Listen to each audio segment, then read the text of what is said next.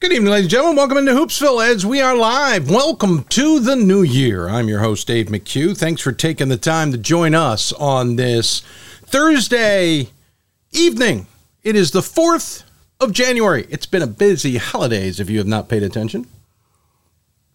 Forgive me, going to be sipping on some warm drinks as it was a very exhausting holiday season for all of us at D3 Hoops. Great D3Hoops.com Classic out in Las Vegas. Great 16 teams at all. Listen, there wasn't any horrible games out there. You always fear that. Yes, there were some dominating wins. There were some very impressive outcomes, but it was a good time by all, and we certainly enjoyed everybody who came out. We appreciate all 16 programs who came out, 13 schools that showed. We'll talk more about that a little bit later in the show. Going to try and squeeze in some interviews that we did out there. Certainly some statements were made as we have a new top 25, much of it impacted by the result out there. In case in point, Case Western leaped to number 2 in the top 25 on the men's side, undefeated, sitting 22 points behind Hampden-Sydney. Hampden-Sydney had a great start to the holidays, beating John Carroll, coming from 8 points down mid to late in the first half to dominating win there. They picked up 13 first-place votes. Of course, John Carroll was the number 1 team at the time. John Carroll slid all the way to 7th per that. Case Western Reserve, undefeated, jumped up to 2, picking up 8 first-place votes. Guilford is number 3 with a first-place vote. Calvin, who got thumped during the holidays, fell to 4th with their first loss. No first-place votes. Tufts picked up a first-place vote, is in 5th. NYU is now in 6th, moving up from 5th. Tufts basically stayed at 5th. John Carroll, as we mentioned, fell to 7th. Trinity Connecticut, who's undefeated, moved up 2 spots. Trinity Texas moved up from 22 to 9 with a first-place vote after what they did in Las Vegas, winning by 20-plus in each of their games, including handing Oswego State their first loss. The Lakers fell from 4th to 10th and lost their first-place vote. That first-place vote was me. Then Whitewater is in 11th, getting a first-place vote themselves at 10-1. Trine is now 12th at 10-1. I came down for me between Hampden-Sydney and Case Western Reserve. I decided to go with the Spartans because they're undefeated. Hampden-Sydney has lost to number 3 Guilford. It is not a bad loss by any stretch of the imagination, but what Todd McGinnis' squad did out in Vegas really impressed me. So that's where I went with my first place vote. On the women's side, not a lot changed other than Christopher Newport lost, surprisingly, to SUNY New Paltz, so they fell to 6th. And a first place vote went to Rhode Island College, who moved up to 3rd. Emory jumped from 12th to 7th. Hope moved from 16th to 9th, Amherst from 15th to 10, Milliken from 13th to 11, though Milliken just lost on Wednesday. Illinois Wesleyan moved from 20th to 13th, and Hopkins moved from 23rd to 14th, thanks to a win over UChicago. UChicago fell out of the poll. They were 11th, and they fell all the way out, along with number 10, Trinity Texas, who lost 3 out of 4, that we saw them in Vegas. Number 17, Trine fell out. They were the second longest run in the top 25. That is done, and Elizabethtown fell out as well. Into the poll on the men's side for the first time this season, since the last poll, I should say. Virginia Wesleyan, Redlands, 18 and 21st, respectively. Randolph-Macon back in the poll. Dubuque is in the poll, and Shenandoah is in the poll. We don't have them on the poll in the back there. I just forgot to put them there as number 25. That is my mistake. On the women's side, new teams are for the poll are Bowdoin at 19th, Mary Hardin Baylor 23rd, Washington and Lee, who's having a tremendous season, at 24th, and Stevens Point returns to the poll. They're 25th and undefeated. So there's that. We'll talk more about the Classic here coming up. We got a lot to squeeze in. Other news that has broken in the last 48 hours. The United East Conference is going to get bigger. Penn State Brandywine, which I had forgotten was in the exploratory phase when I tweeted out this news last night, is going to be joining the UEC, assuming they get through the exploratory phase with no problems. We'll know that officially this spring. Membership committee meets at the convention, at the very least. Of course, deadlines to get into Division III or to apply are January 15th. Regent University, for example, has done that. Excuse me. My point being, Penn State Brandywine will join the United East. They'll be the 18th member institution. They will be the, if I remember my tweet correctly, 8th state institution in Division III from Pennsylvania, and the 5th, I believe, Penn State. So hold on, 8th state institution in Pennsylvania, 5th Penn State institution, or affiliated with Penn State in Division III. They'll be the 4th, I think, in the UEC. I may have that wrong. So anyway, that news has come out.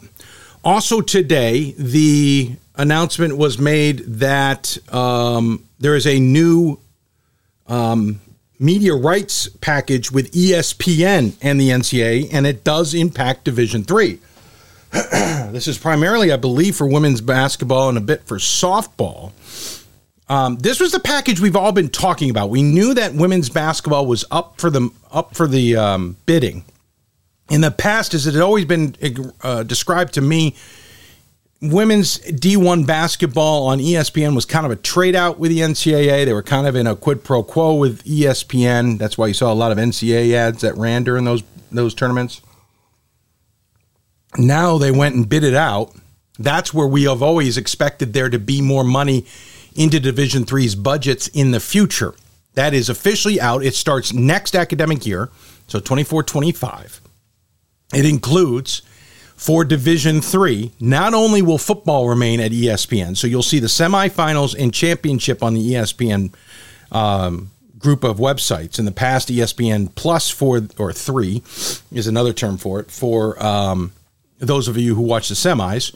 Those re-air on ESPNU, I think, maybe ESPN News and elsewhere leading up to the Stag Bowl. Stag Bowl will remain, I've been told by those at the home office in Indy, Stag Bowl will remain on the linear channels in TV speak, ESPNU, ESPN News, ESPN2, ESPN. Those are the linear channels versus digital channels. Of course, it'll be on digital as well, but it will remain on ESPNU, one would assume, on a Friday evening. But again, things are changing, not at this convention, but in a year. So we're going down the rabbit hole. But next year, it'll remain on ESPN brands. And by the way, I'm working a little bit on the assumption the semifinals are staying there. I have reached out back to the home office after getting confirmation from them that is the case, that they're staying on the semifinals with ESPN. It wasn't specifically written in the press release, but that's what I've been under the impression. Women's volleyball, men's and women's basketball now move to ESPN. You might remember volleyball has had no presence. It's been web streamed like it always has to NCAA.com, which is a Turner agreement. If you understand the Turner agreement, the CBS Turner agreement for men's basketball includes that they stream all championship weekends of NCAA championship sports in all divisions unless someone else comes in and bids those away. So we've been on Turner for all of those. Now, with women's volleyball, it's always been on Turner. With women's and men's basketball, it's been a combination of Turner and CBS. Now, remember, we were primarily all streaming when this package came into place until 2013 for both championships. In 2013, when men first went to Atlanta for the joint championships, CBS obviously picked up the Division III game because they were already going to be doing the Division II game that followed immediately after. As a result, they then, we used to do this game more often. We're going to continue to do it. So they continued to pick up the championship game, but put it on CBS Sports Network, which admittedly isn't the easiest to find. They also never re-aired the game. They never put it on their digital place, whether it be Paramount or CBS Sports streaming apps. You could not watch it after unless those at D3 raised enough of a stink. Then it was made available for a month on NCAA.com. It got a little complicated, and I always lost track every year whether that had happened. Women's side, none of that existed until a couple of years ago when Division III paid CBS to show the championship game. That continued last year. That will continue this year is the information I'm understanding. That all changes. Now the Division III men's and women's basketball, along with Division III women's volleyball, is moving to ESPN's platforms. I am told all of them will reside on ESPN Plus, the digital networks. You always have the opportunity that they could slide onto the linear platforms, whether it be live or in a tape delay for some reason. Some people are pointing out, well, that's a pay-per-view. It's behind a paywall. Yes, it is. I don't have as big a problem with that for a variety of reasons than I do with issues like Flow Sports taking over conference deals. First off, the cost to have ESPN Plus as a digital network for all of you is pennies on the dollar when compared to Flow. Second of all, most people have access to a lot of what ESPN's apps and streaming provide through their cable subscriptions, and they're already paying for their cable subscriptions. For those who don't have cable, they've most likely bought ESPN to get what they want, or they've got it through YouTube TV or what other streaming entities out there. We should point out, if you pay for the Disney Plus package, you get Disney, you get Hulu, and you get ESPN Plus.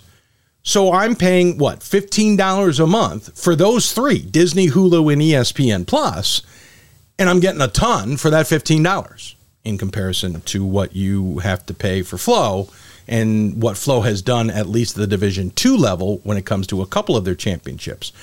I'll also point out that this deal thus brings money into the NCAA, just like the CBS Turner deal does on the men's basketball side. And so Division III will see an increase to its operating budget. We don't know the exact numbers. I did ask about that. They aren't known at this time. But starting next operating budget, 24-25, it is expected that Division III is going to get a bump, not in terms of percentage. We'll be stuck at the 3.14 whatever percent that is, almost like pie. Literally, Division III gets a piece of the pie. But more importantly, they will...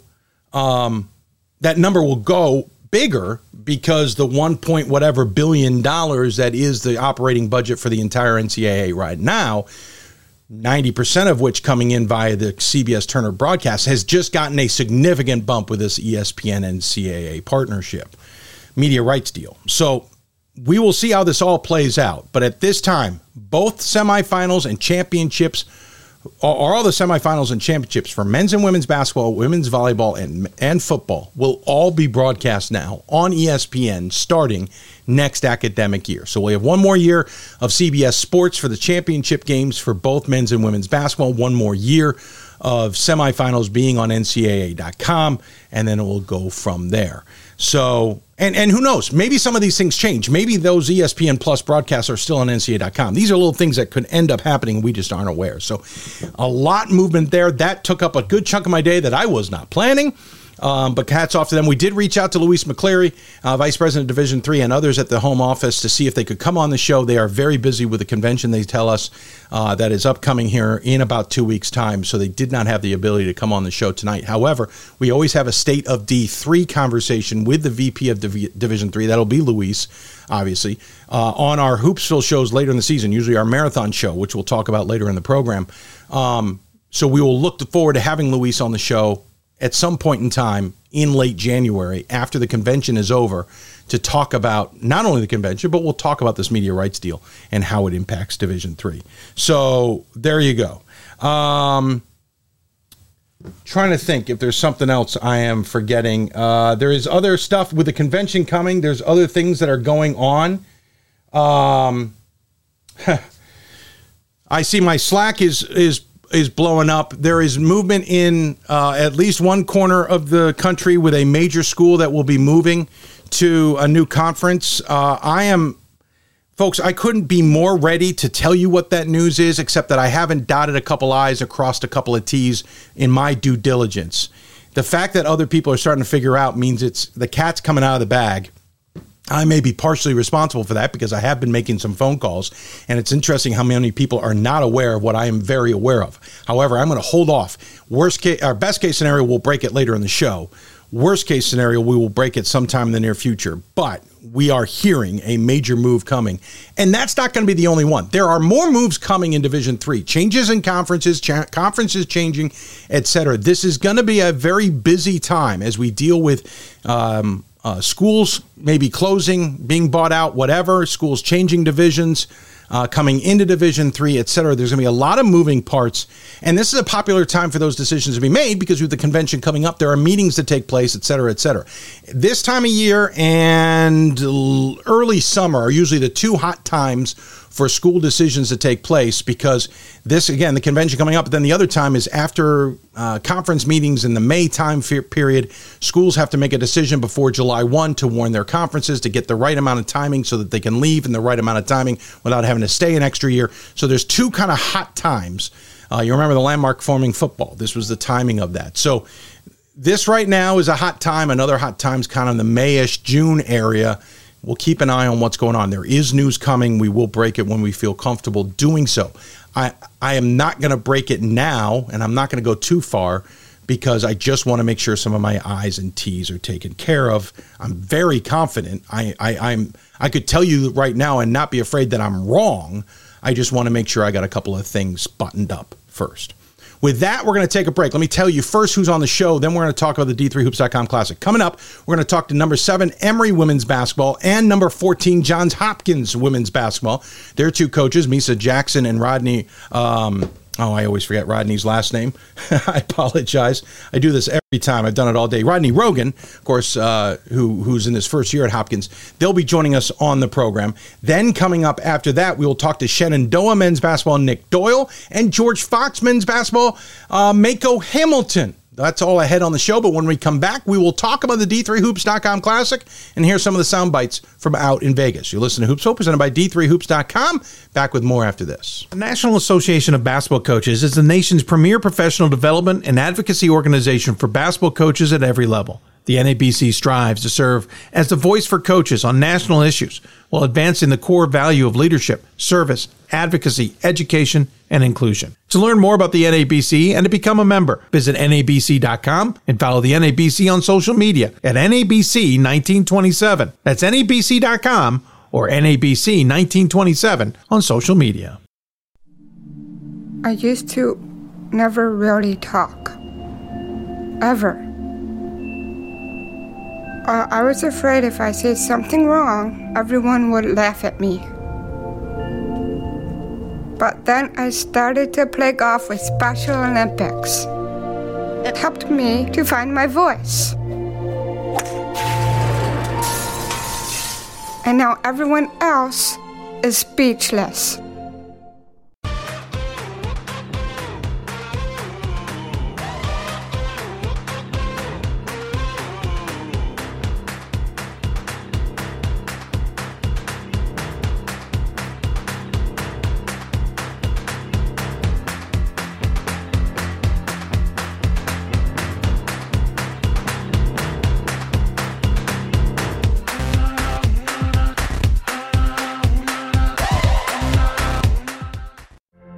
Football has taught me a lot throughout my life.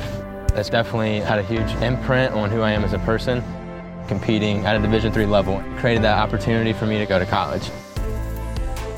Not only was I the first one in my family to graduate college, but I was really the first one to even go. Being the first one, I'm breaking that cycle, and now that I've graduated, I'm not sure what's the next step, but I know I have a lot of doors open. And a lot of those are open because I played football and ran track here at Otterbein. We've got more schools than Division I, more fans than Division II, and more upsets than March Madness. There's nearly 850 programs with over 11,000 games leading to 2 national championships. And we've been covering it all for over 2 decades. From Eastern to Occidental, from Puget Sound to Piedmont, from Southwestern to the University of New England, and from Hope to Calvin. Nobody covers Division III basketball like we do.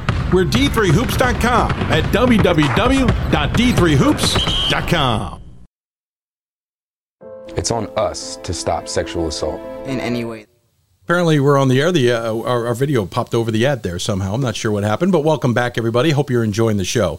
D3Hoops.com Classic was absolutely outstanding. We had some terrific teams and terrific games, to say the least.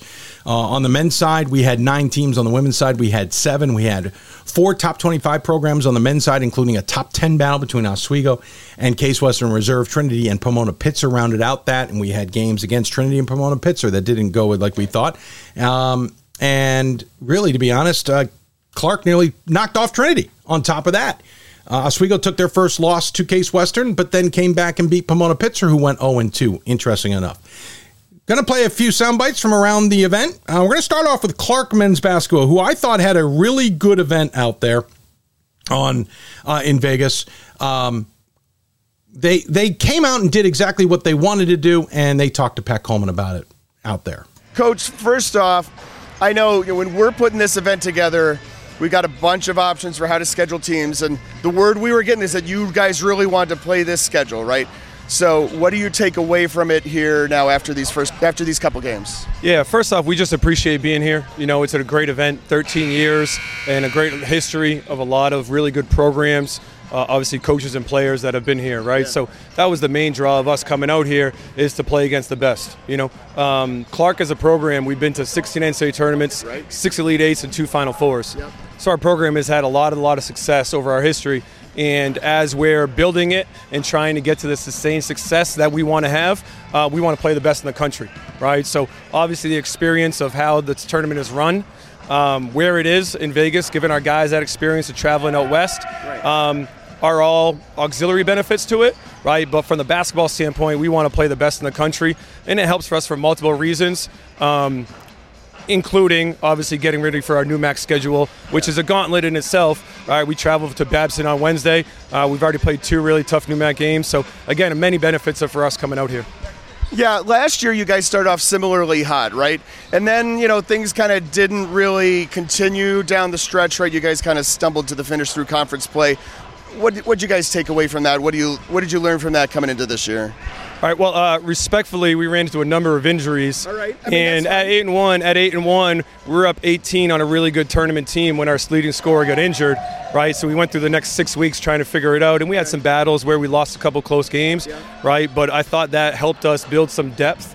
It helped us learn some things about ourselves, and then we finished really strong as well. So the record might not be indicative, right? But I think watching the film, right, when we were healthy on the front end and the tail end of the season, right, you kind of see continue this year, right, what we can do. You know, playing a tough team to a one-possession game, right, where we had the ball up with about a minute and a half left. And then obviously yesterday and today playing 2 really good teams in competitive battles. So again, I love our group.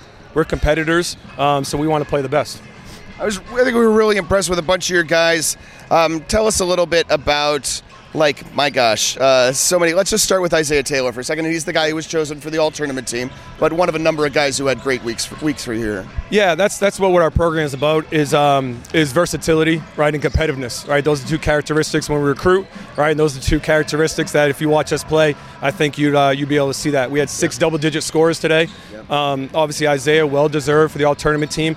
I'm biased, right, but I think he's one of the best guards in the country, right? And that's the other reason they're coming out here, is to see how he fares up against other really good guards in the country. You know, but also our other 2 leading scorers, Bruce Santillis, Keikoa McCardle, right, are also terrific. You know, and then our depth with Mikey O'Brien, right, Reed Newman, Jordan Richard, Quentin, Chris, all the way down, right? Everybody in rotation. I'm going to leave, obviously, some guys out, right? We don't have that much time to go through the roster, right? But again, that versatility is important to us, right? We can play different ways, different styles, obviously fast and aggressive, right? We can play with different lineups, and I think that's what makes us dangerous. You know, again, we came up short the last 2 days, but I thought the versatility was shown, and I thought our competitiveness was shown as well.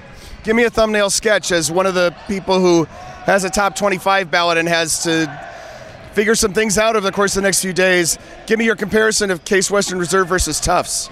Right, if I could give a quick pitch for Clark here first, right? I mean, that's totally fair. Right, the data and the analytics would kind of tell you, and hopefully the eye test did as well, right, that, you know, we came into this game with the 8th-ranked offense efficiency, and we're not as good defensively, but, you know, those unbiased data points would put us up there, right, with these teams and with some of the best in the country. So whether the poll results follow that or not, right, I like our group a lot.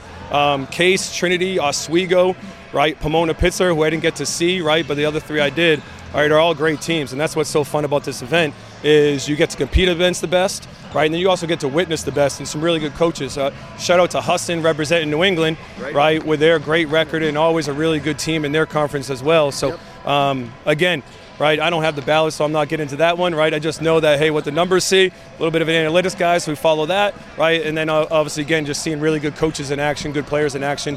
It's such a great week for us. Great chat there with Clark's head coach. The injuries are certainly a big part of it last year. I think it's going to be something that we're going to be keeping an eye on this time around. Again, they went 0-2 out there, but that was kind of the purpose. They lost by 1 to Trinity and had a shot to win it late.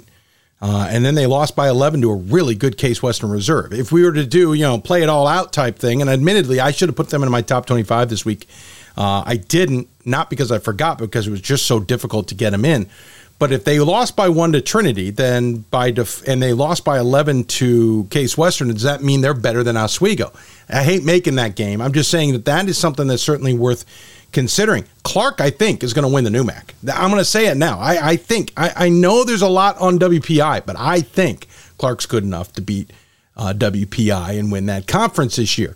They mentioned Husson. Husson had a tremendous outing out there, a little bit of a scare in the second game, but it came out of that 2-0. Pat Coleman sat down with their head coach, Warren Caruso, as well. Your team kind of comes from all over the place, right? Obviously, you got a bunch of Maine guys and a bunch of New Hampshire guys, or a couple New Hampshire guys, then Florida and California and all sorts of things. How'd you get those guys to come to Husson? Well, yeah, I think we've really got a really good product, and we've expanded our recruiting a little bit. We look at recruiting in New England to be a bit of a challenge. There's 100 schools, and we're the second northern school in New England, so we've expanded our geographics, and we always have, but Florida and D.C. are two really good places for us because there's direct flights into Bangor, and so we've worked those areas pretty good and found a couple of decent players. It's been a great season for you guys so far. Now 10-1 after the game today. What do you take away from these first set of games, and then kind of getting back here and knocking the rust off of the first game here at the tournament? Yeah, it was actually particularly in the second half. I mean, first half went kind of what you might expect, a little rust, and then we played to their style more to ours. Then we got into how we play in the second half, which was great. So, just trying to get back at it and get back into the flow of things. We've had a really good first semester, obviously, being 10-1 and played some good basketball. And as you saw today, we play really well as a group. Mm-hmm. Strong defensively, been strong defensively all year. Aside from maybe that first half, we weren't very good, but matchups weren't perfect. They didn't start a big, and we've got a big, and right. So we had to go a little bit of zone, which we haven't played much, but our guys did a pretty good job with it. Well, I think that was the question, right? So Balzer started and played a couple of minutes, and then we were kind of wondering because it shouldn't be like the pace of the game is an issue because you guys score 84 a game yourself. Clearly, you're moving the ball up and down the floor, but it was more about him not having someone to defend, I guess? Absolutely. I mean, it's we've had some games like that, and we were, I thought, effective in the zone. We probably could have come back to it, but then we found a really good rhythm in our half-court man, and once you find that rhythm, it's tough to go change it and give them an opportunity. So it was just really one of those calls during the game where we played matchups, and our guys did a good job on the defensive end in the second half. All right. And you've been here before. You've seen your team shoot here. You've seen other teams shoot here. You know that this end of the gym looks a little different than that end of the gym. Your guys shot really well from three-point range on both sides, though. Yeah, I give our guys credit. We didn't force the three. Right. We only took 12. We took open ones. The right guys took them, and so that really helped. We came in with the idea that they pressure and extend out. That we thought we had room to get into the paint area, and our guys did a good job of that. Didn't finish as well as we like in the first half, but we did in the second. Right, tied 45-45 at the end of the first half, and then of course you guys outscoring by 21 in the second half, leading by as many as 23. We were really impressed by almost basically everybody in the backcourt. Maranta, great game. Macaulay, freshman out of Washington D.C. Tell us a little bit about that guy. Yeah, out of Wise High School. Lou Wilson, the coach there, we've known for 30 years, and we kind of got on Andre late last year and kind of fell in place, and we knew we had a good freshman. We didn't know he was going to play at this level. I mean, he's an elite defender, and offensively he does some really good things too. So we think we've got a really special freshman with Andre, and he keeps proving it every night he steps on the floor. I know you got another game here at this tournament, but I want to talk about the NAC and the new face of the NAC a little bit. This is a league that keeps changing. You guys are in a divisional setup with some new faces. What's that like so far? Yeah, Eastern Nazarene, Leslie came in. I think on the other side, Mooresville's in. We lost a couple teams, and there's always a little flow there, but I don't know that that's any different than other Division III conferences. So, especially not lately. Yeah, the East-West demographic with the New York teams make it a unique conference, but I've always been, look, tell us who we're going to play. We'll play them anywhere, any place, and just want the opportunity to play, and that's kind of what we tell our guys. Don't get caught up with where we're going. We travel. We like to travel, and the opportunity to play is special, and let's make sure we take advantage of it. Your team kind of comes from all over the place, right? Obviously, you got a bunch of Maine guys and a bunch of New Hampshire. Sorry about that. Repeated that one. Caught me off guard. I forgot that video was on loop by accident. So great job by Husson out there. Goes 2-0. I think they're a darn good team. Nobody wants to go up to Bangor now and play, especially in conference. But I think that is one of those teams, we talked a lot about others, that you do not maybe want to see in March. Husson likely will have to be on the road. They're good and road tested. Those conversations are just a portion of the full conversations we had out in Vegas. You're going to want to go to that one and listen about how Pomona Pictures head coach, Charles Katsiafikis' son, plays for Warren Caruso at Husson. It's a great conversation. We talked to both coaches about that. Switching to the women's side, Gordon Mann had a great conversation with Cameron Hill, whose team went 1-1 out there. Great perspective from him and a great little adage about why they do the right thing when they are conducting themselves, as it were, on the court. Coach, we said at the end of today's broadcast that was a mentally tough win against Framingham State. They pushed you, but you guys came out with the victory in the end. Yeah, we're very fortunate to have been in their situation several times where you're carrying a long winning streak, and as much fun as that is, and as much as everybody wants that and they want to accomplish those incredible moments during seasons, that streak gets heavy, and it's like sooner or later, if you're really lucky, you can keep it going the whole way, but it's rare. And so we kind of came in with the attitude like if we just keep applying pressure and play our brand, we can keep the pressure on them and maybe make a few plays, and it ended up working out well for us today, and we finally got the ball to go in the basket. Now, you guys have played a tough stretch here. I watched the Trinity-Texas Lutheran game where you guys were down a ton and then came back.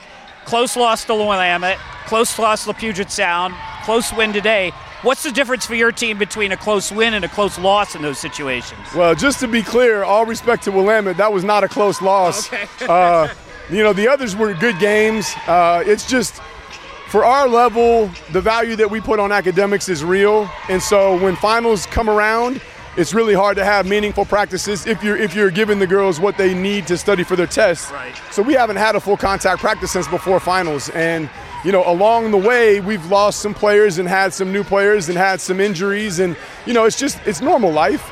And you got to keep it all in perspective. So without practice and with trying to intelligently manage all of the little things that have been happening in our home, like we've been able to battle. And I've been proud of them the whole way.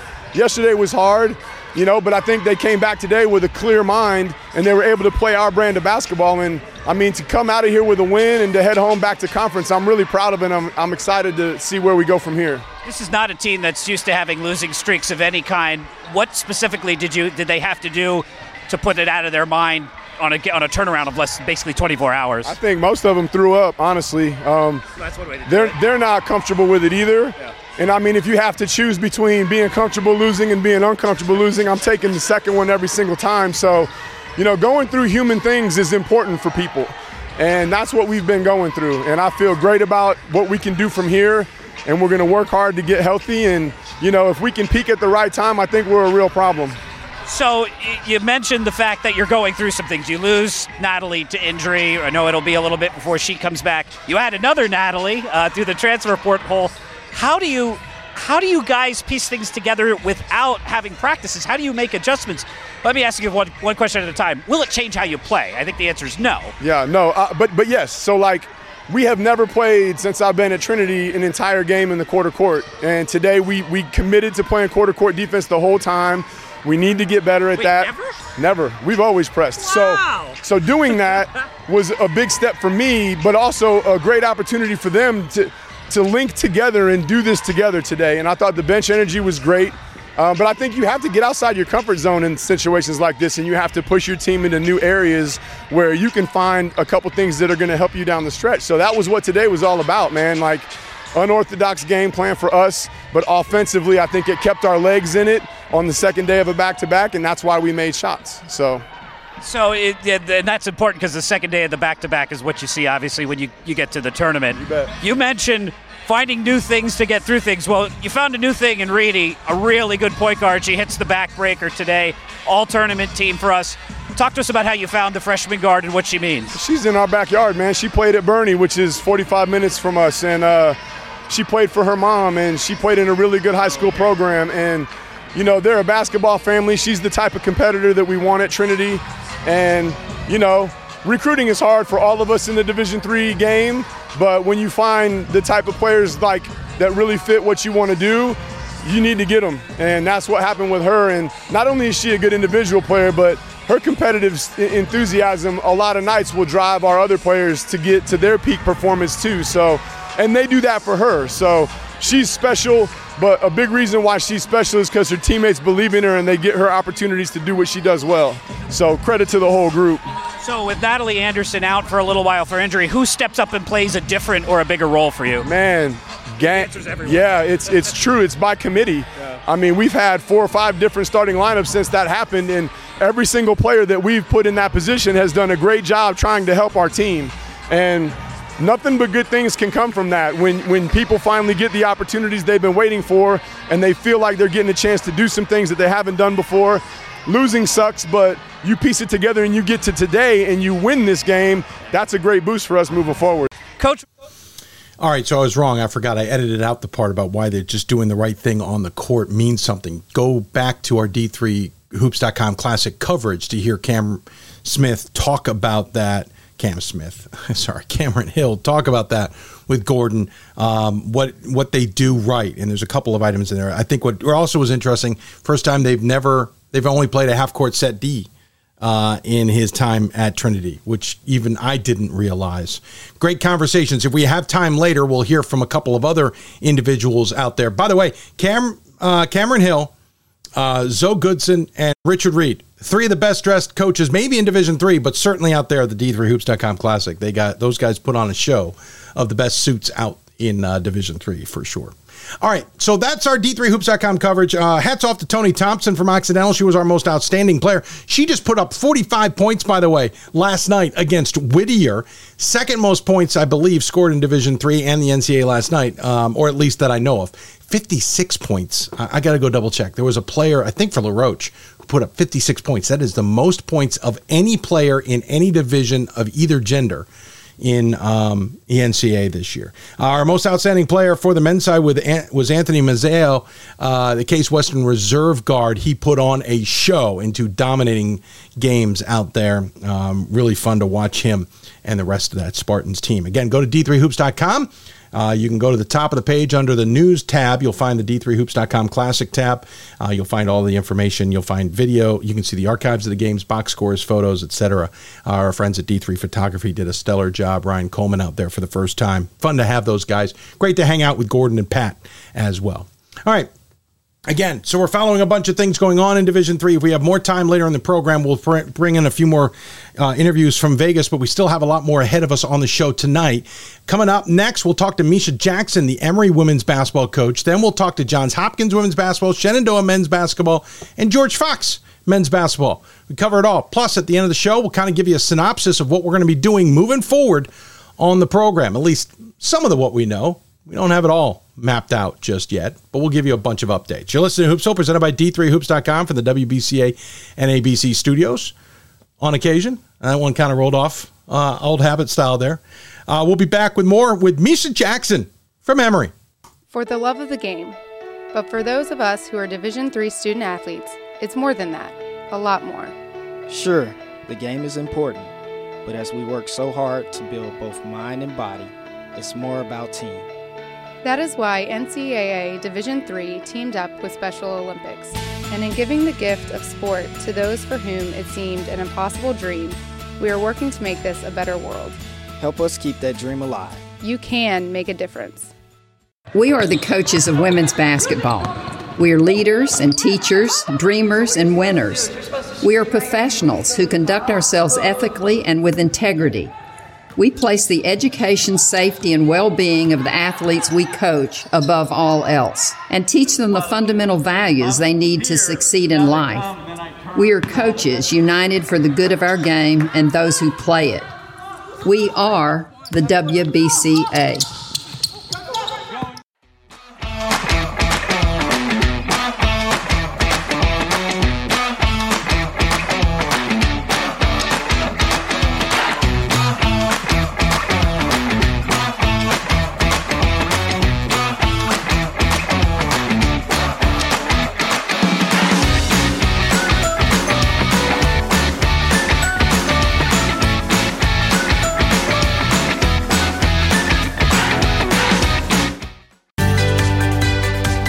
Responsibility is being accountable for your words and actions, first and foremost. It also is an obligation to be a positive influence in the communities around you.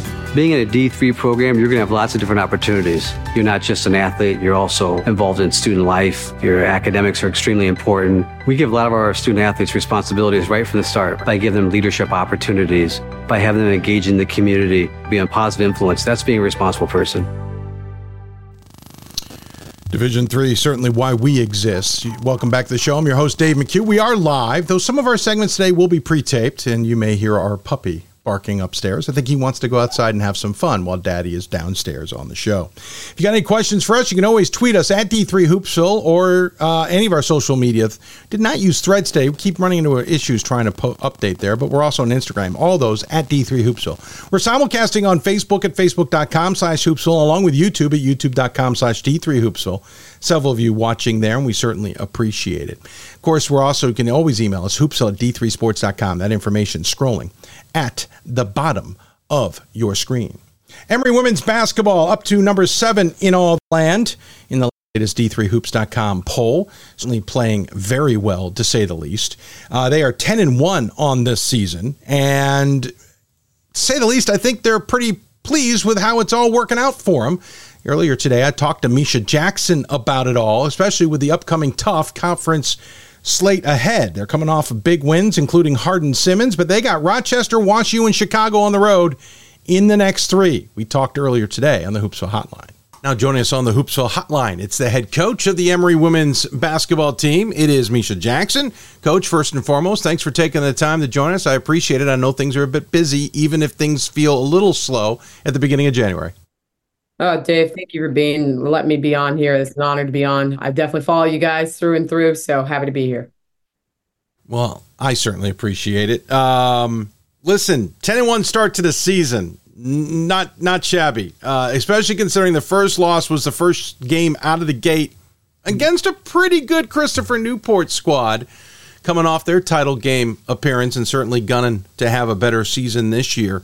You got to be thrilled with how the team's playing because you've beaten some good teams along the way. Obviously, conference play ahead. We'll talk about that. But 10-1, was this about what you thought? Better?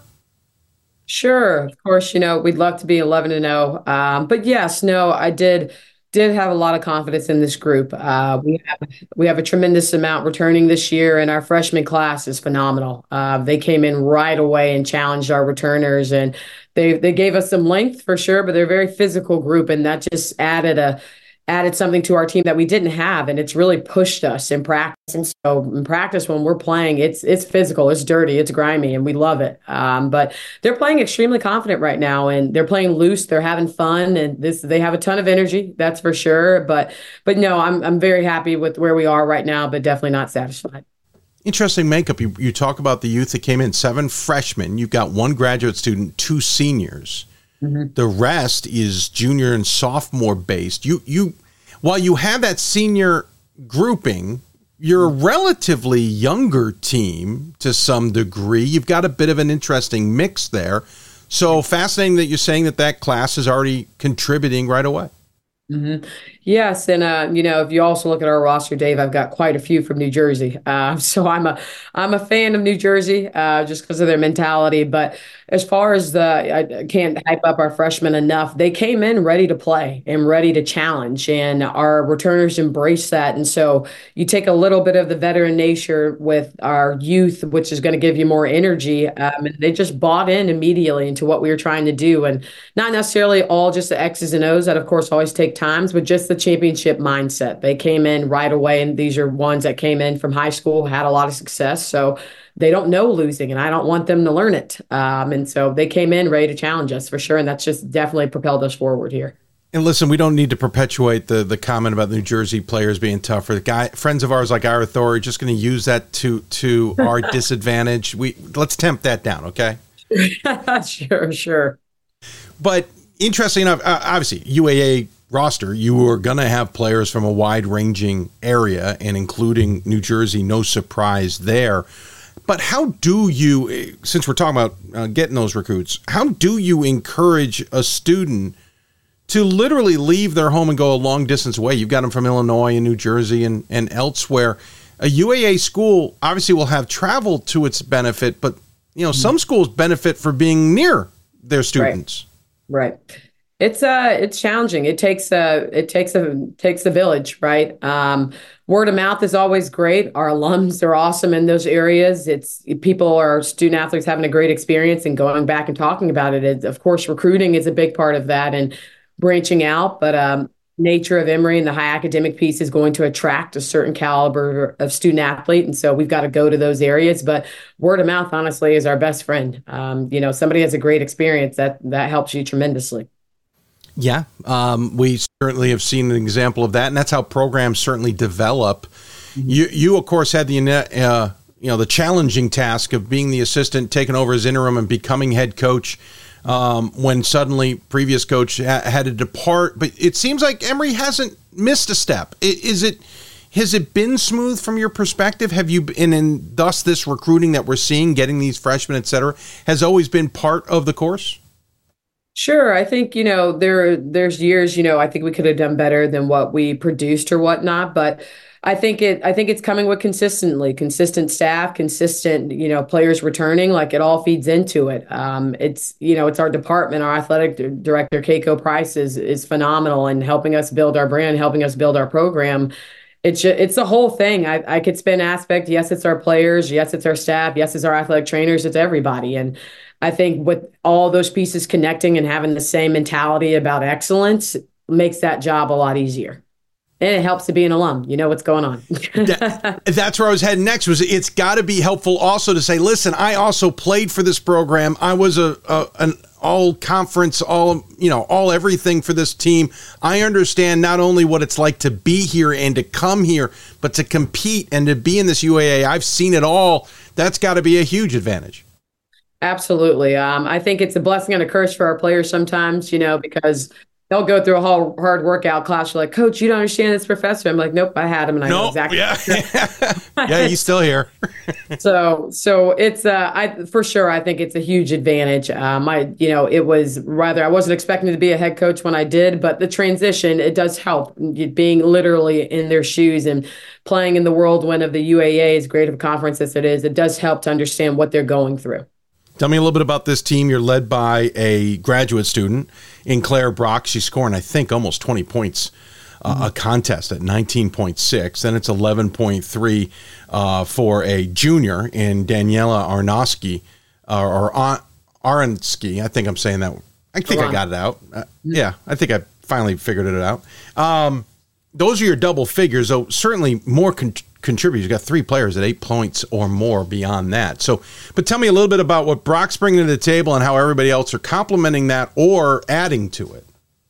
Sure, absolutely. It definitely helps to have an all-caliber player like Claire Brock to come back. But we didn't know how it was going to be. She didn't know in regard to when you're doing that graduate piece, and Claire's on the process to med school. And so she's doing her master in bioethics, and it's a lot. And that transition was really hard for her.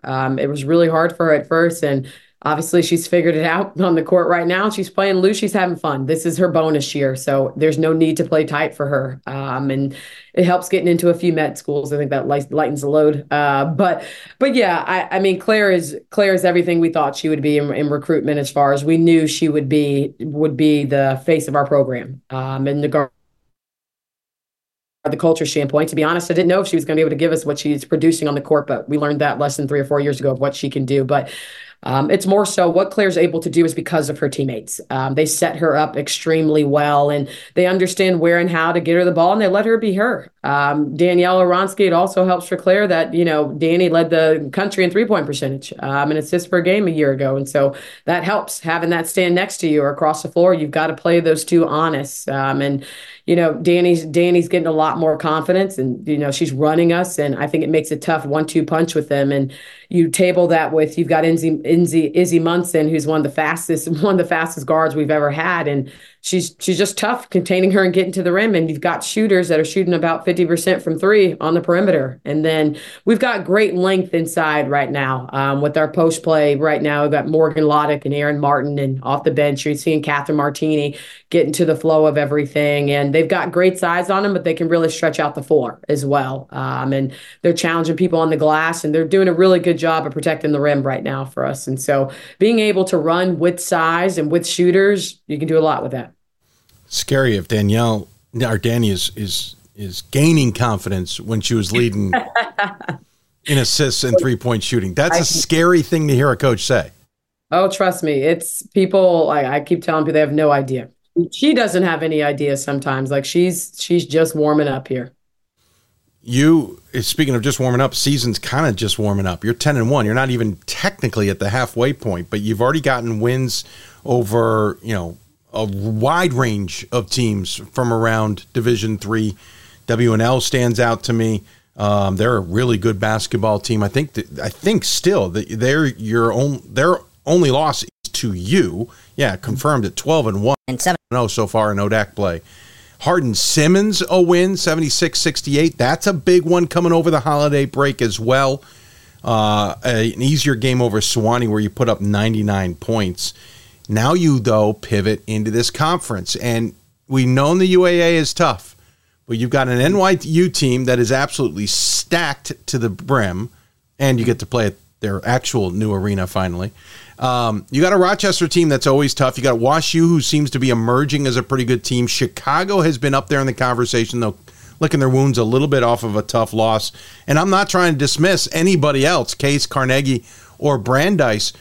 Mm-hmm. We talk a lot about how tough it is on the men's side. This women's side sometimes is sneaky tougher. It is. I think, last year we sent 4 teams to the tournament.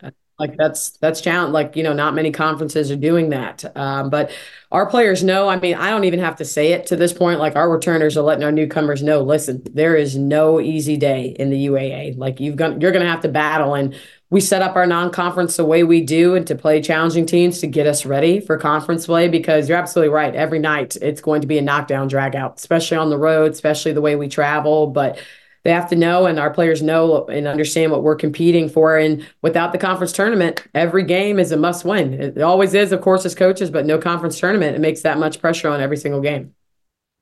I noticed on your schedule to this point, you have played 3 sets of games on back-to-back nights. We were talking to Todd McGinnis out in Vegas. He talked about how last year he felt his team wasn't ready for the NCAA tournament because they didn't play on back-to-back nights in the UAA. And that was a big deal. And so he literally requested it in Vegas. He's done it 3 times. You've done it 3 times. The 11th, 12th of November, the 18th, 19th of November, interestingly on back-to-back weekends, 30th and 31st of December. By design, same idea?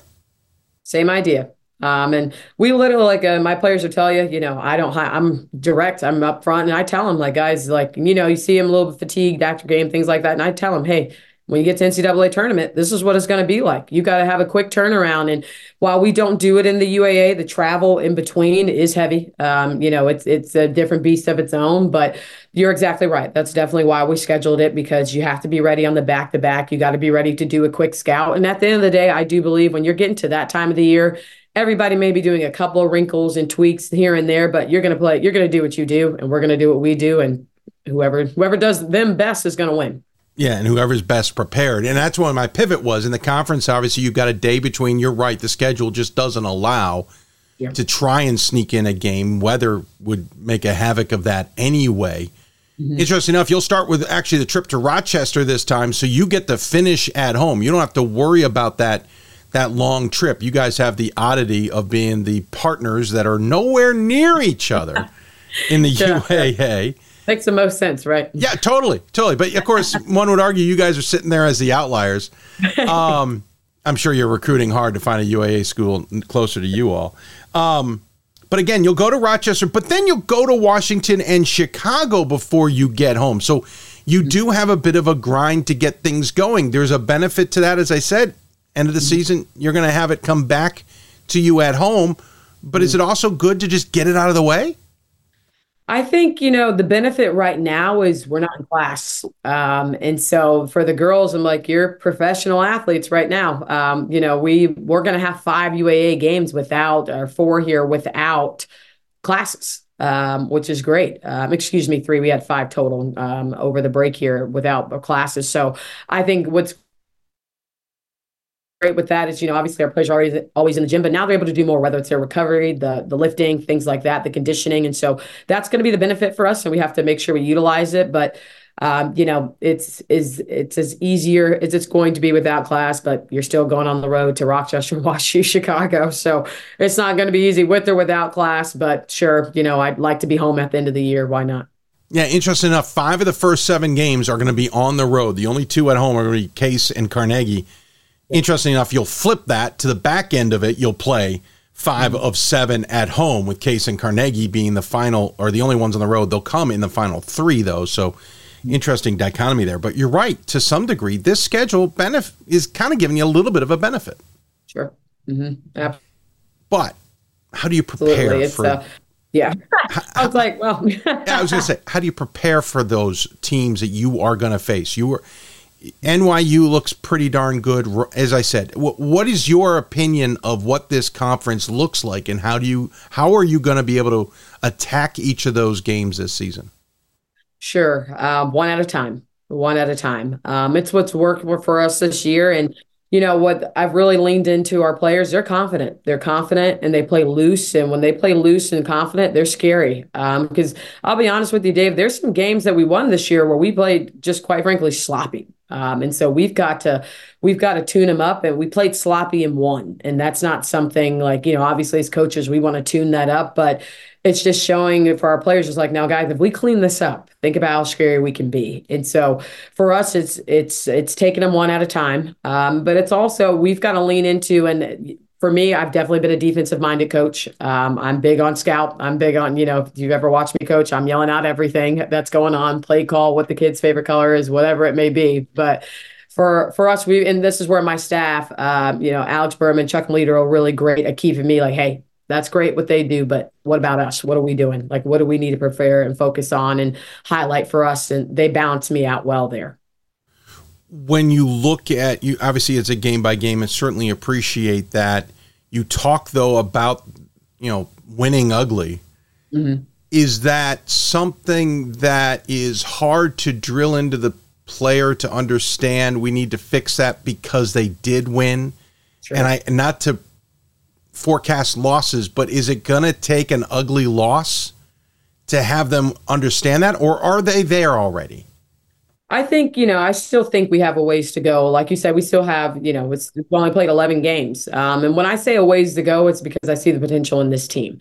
And I think we can go the distance. And so for them, it's what we've talked about every day. We're competing for a championship. And so, we challenge them in practice. We've definitely, the way we coach things and switch things up in practice is definitely a lot harder than what we have in years past, because this team can handle it. And so right away, as soon as, like you said, absolutely, like I tell them all the time, you can learn from a win or you can learn from a loss. And that usually snaps them out of it right away. And, we may do, whether it's a shooting drill or something in practice, it's like a year ago, 2 years ago, like we're minus 40 in that drill. And I'm like, okay, now we hit the goal, and they're mad about it because they're like, no, well, we had time to get even more than that. And so we should be better. And so, kudos to our upperclassmen, but it's kudos to our freshmen. They're buying right into that as well. And are of like, hey, that's not good enough, and we don't want to settle. Before I let you go, announcement today about the new media package with ESPN Plus that has more of an impact on women's basketball in Division III and volleyball than it does on men's basketball, to be blunt. Because we've had the championship game on CBS since 2013, and we had it prior to that for a stretch. The women we had to pay, and I say we, Division III had to pay to get it on CBS the last couple of years. It's only the title game. Now it's moving to a semifinals championship on ESPN Plus digital. But still, your gut check, and we're still going to learn more about these deals, et cetera. We don't know all the ins and outs and how it'll be impactful, but from your instinct, your initial look at it, what do you think that does for women's basketball in Division III? Mm-hmm. I think it continues to grow our brand and grow the game. My counterpart, Jason Zimmerman, said it best: good basketball is good basketball. And you're going to get to see what our teams are doing. And I'll be honest, Dave, when I transferred into Emory, I was that person that had the skewed view of Division III. And so now being in it and playing against, especially in the UAA, I learned very quickly, this is good basketball. This is great basketball. And so being able to put it out there and see what our student athletes are doing, day in and day out, just like everybody else. And so I think being able to get the women's brand out there in a bigger way, it's even better. I'd love to see that. certainly college basketball at the Division I level with ESPN has been very synonymous. So it is good to see it come together with that. And I'm talking about the tournament primarily. But obviously we have a lot to go on, and we'll talk more about it on this show in the future. Coach, appreciate your time. Really appreciate your perspective as always. Great to hear about your team, and good luck in what I know will be a daunting UAA. As always, we give the coach the final word. Any final thoughts you want to share with those who might be tuned in?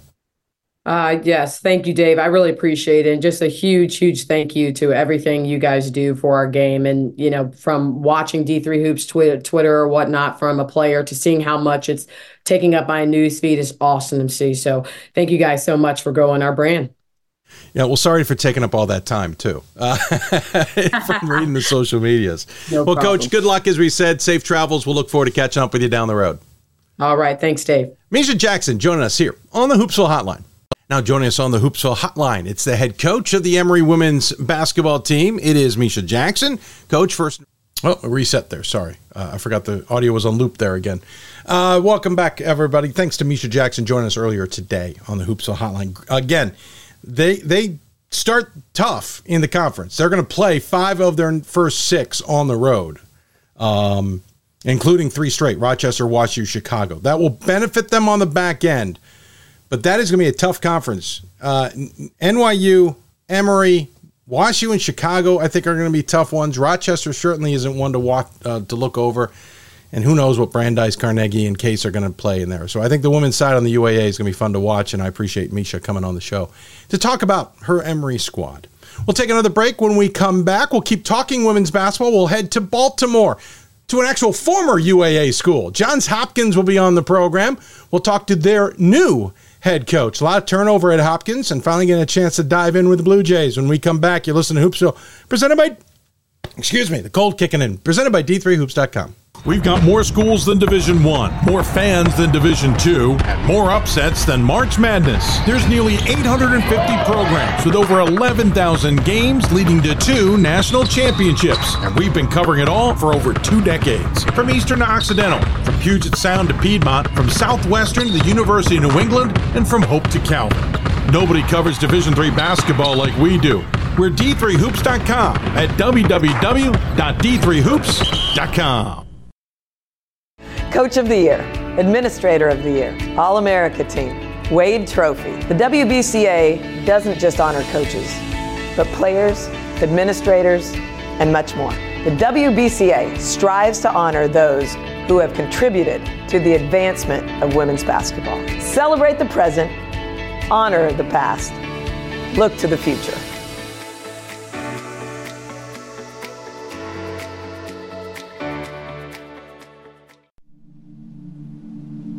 I used to never really talk. Ever. I was scared and shy. It was hard to look at people's faces. I was afraid if I said something wrong, everyone would laugh at me. But then I started to play golf with Special Olympics. I made friends and won lots of gold medals. But I learned more than just playing golf. Special Olympics helped me to find my voice.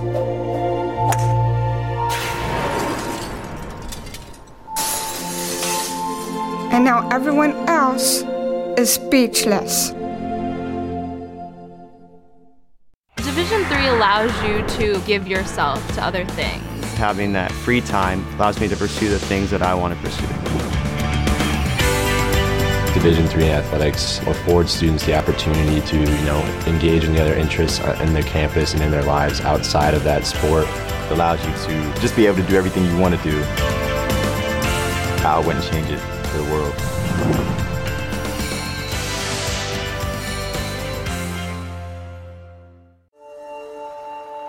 We are calling you, all of you.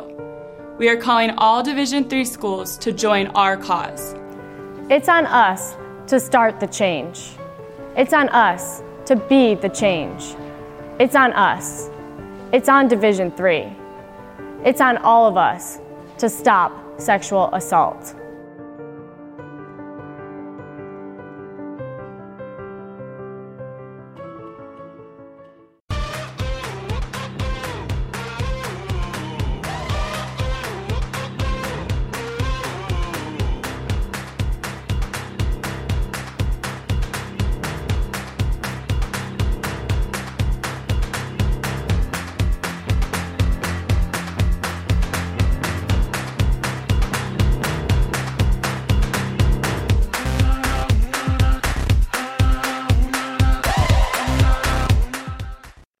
I learned a lot of valuable lessons playing college football. I never thought about the health benefits of exercise until I actually started to talk to coaches in college. It's not only just for performance, it's for life. My coaches instilled the importance of well-being, not only building up strength, mental health, getting enough sleep, eating properly is all what it is to be healthy. I decided that I want to go into personal trainer and share my knowledge that I obtained in college about physical and mental well-being. We've got more schools than Division I, more fans than Division II, and more upsets than March Madness. There's nearly 850 programs with over 11,000 games leading to 2 national championships. And we've been covering it all for over 2 decades. From Eastern to Occidental, from Puget Sound to Piedmont, from Southwestern to the University of New England, and from Hope to Calvin. Nobody covers Division III basketball like we do. We're D3Hoops.com at www.d3hoops.com. Coach of the Year, Administrator of the Year, All-America Team, Wade Trophy. The WBCA doesn't just honor coaches, but players, administrators, and much more. The WBCA strives to honor those who have contributed to the advancement of women's basketball. Celebrate the present, honor the past, look to the future.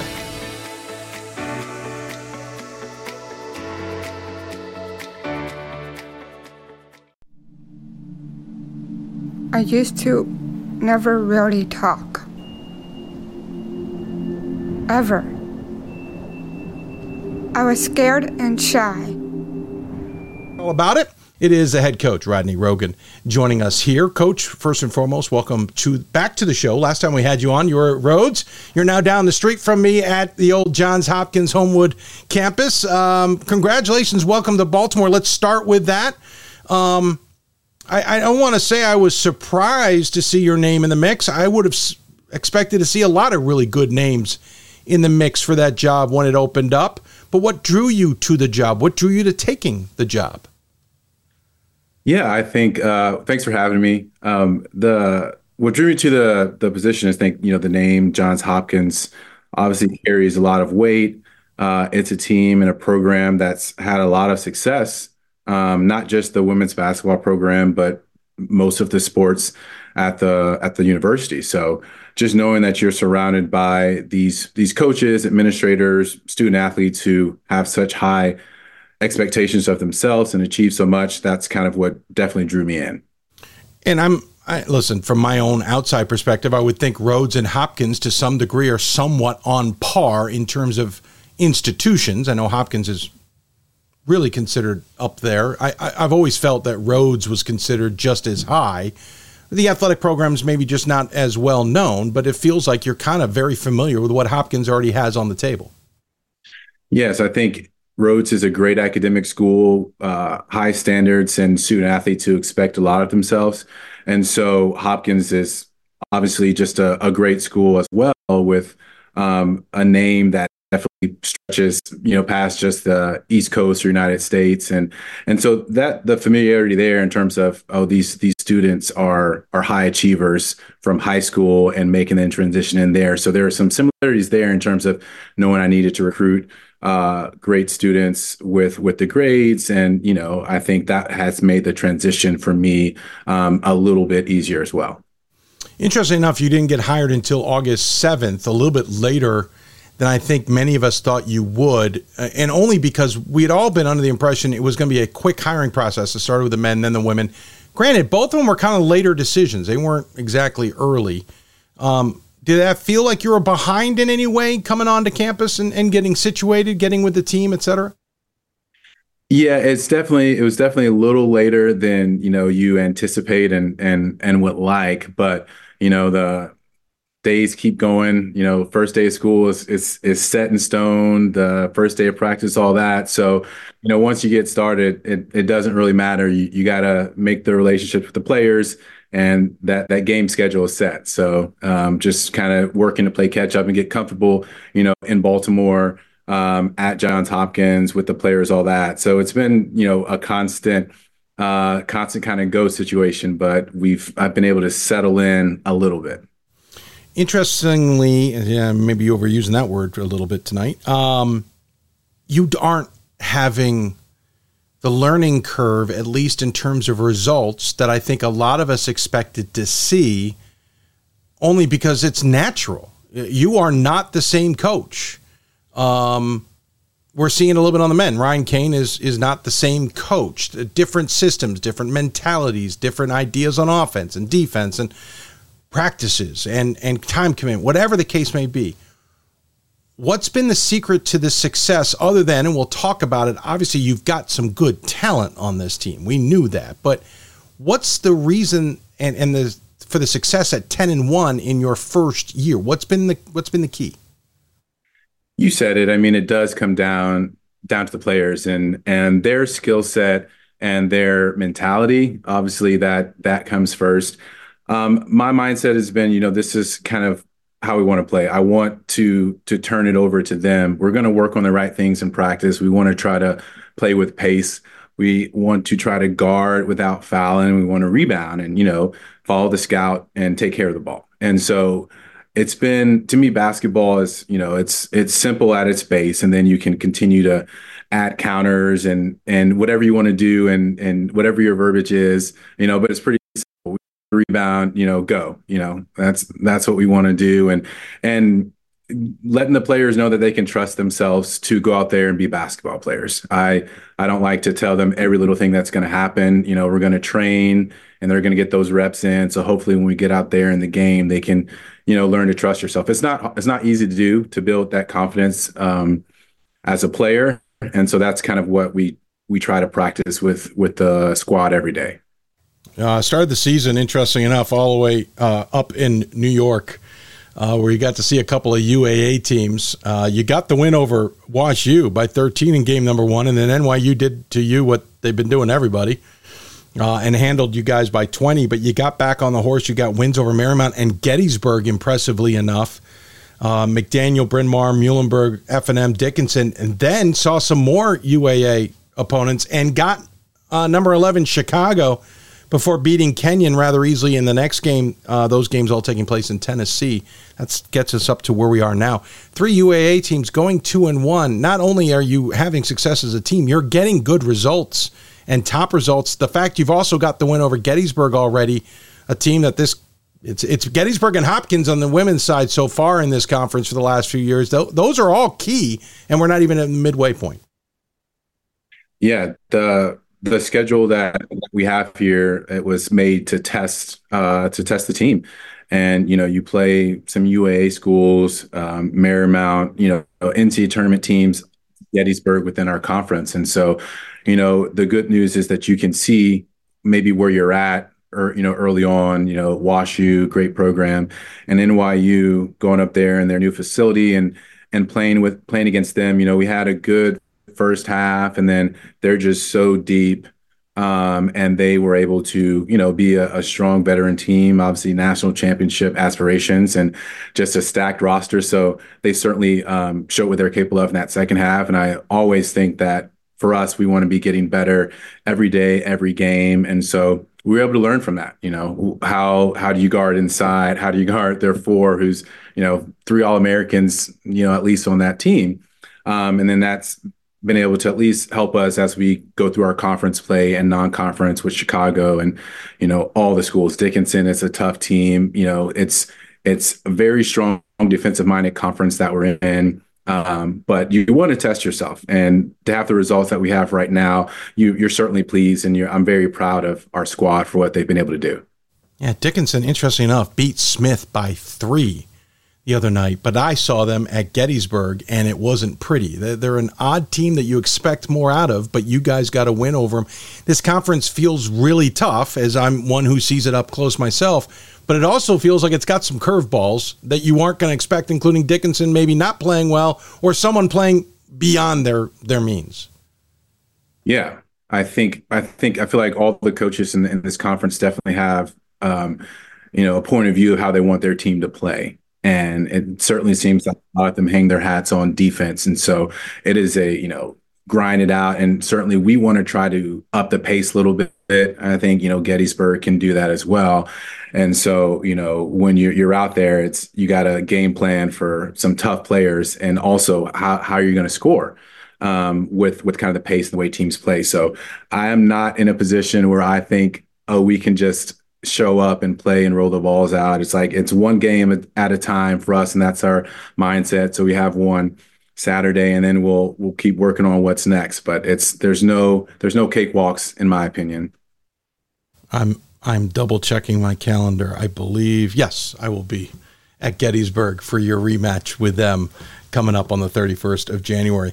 Let's pivot to the team. You've got 4 seniors and or graduate students on this team, but I'm going to read off some names to you, and I find this interesting. These are the leading scorers on the team, the top 5 with 9 points or more.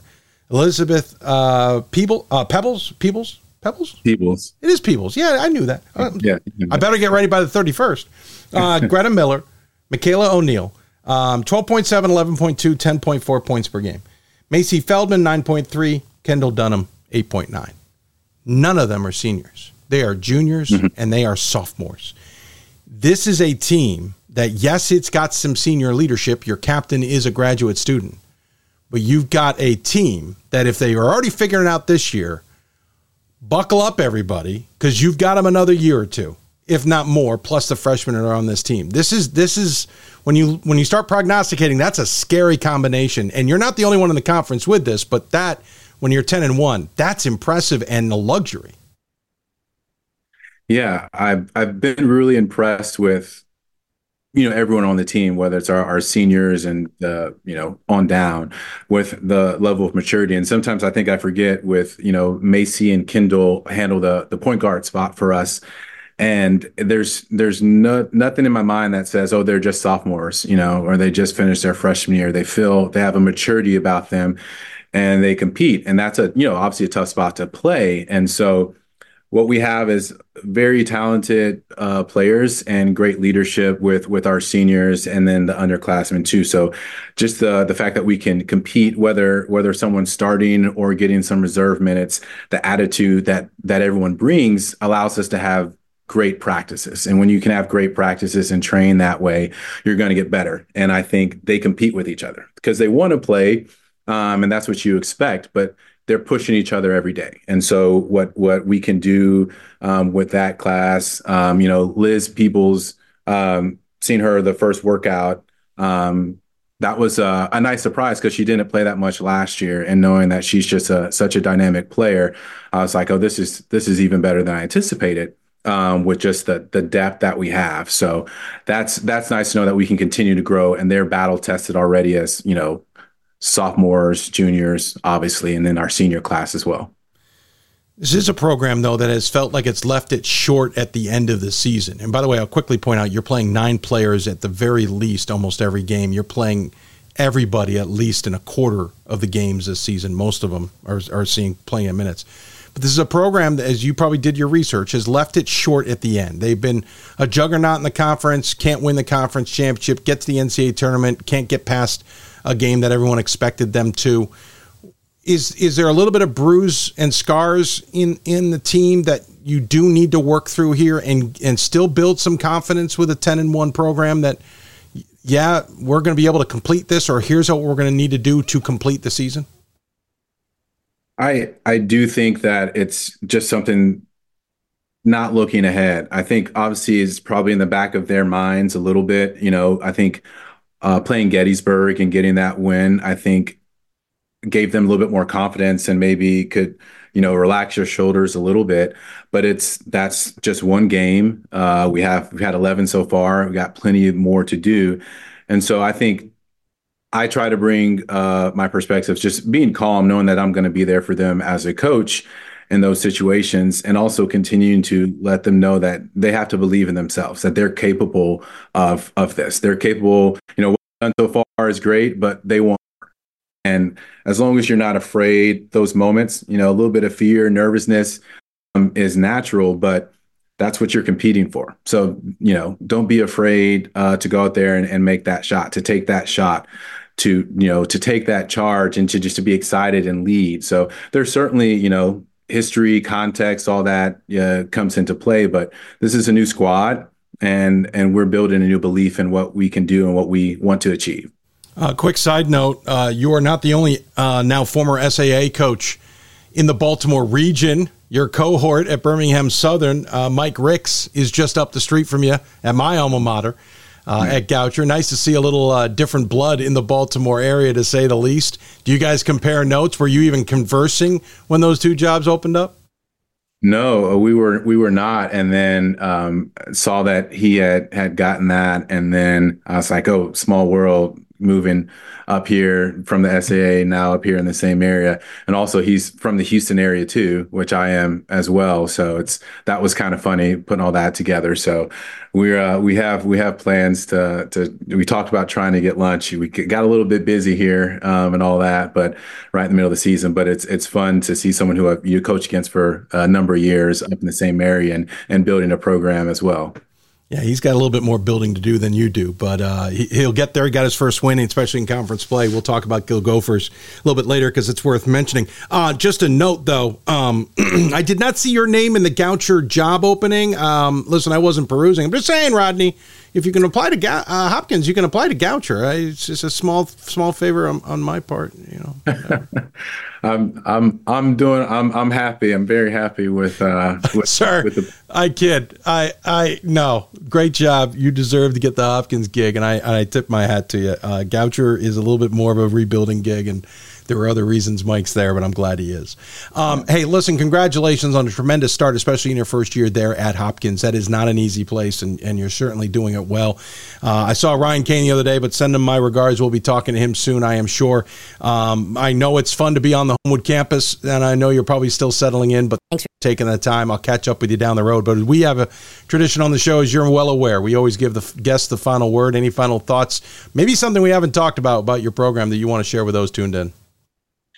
Again, thanks for having me. It's just, like I said, it's just been so great to be able to work with the players that we have and been able to learn from them, just like learning from the players, learn from the players at Rhodes, and so excited for anyone that I've been able to coach for their success. And just seeing how the team has grown here at Johns Hopkins, and I feel like the players are growing in the confidence and the way they get along with each other is always fun to be around. So it's fun to show up every day, which is what you want as a coach. So I'm just thrilled and excited to get deeper into conference and see what we can do.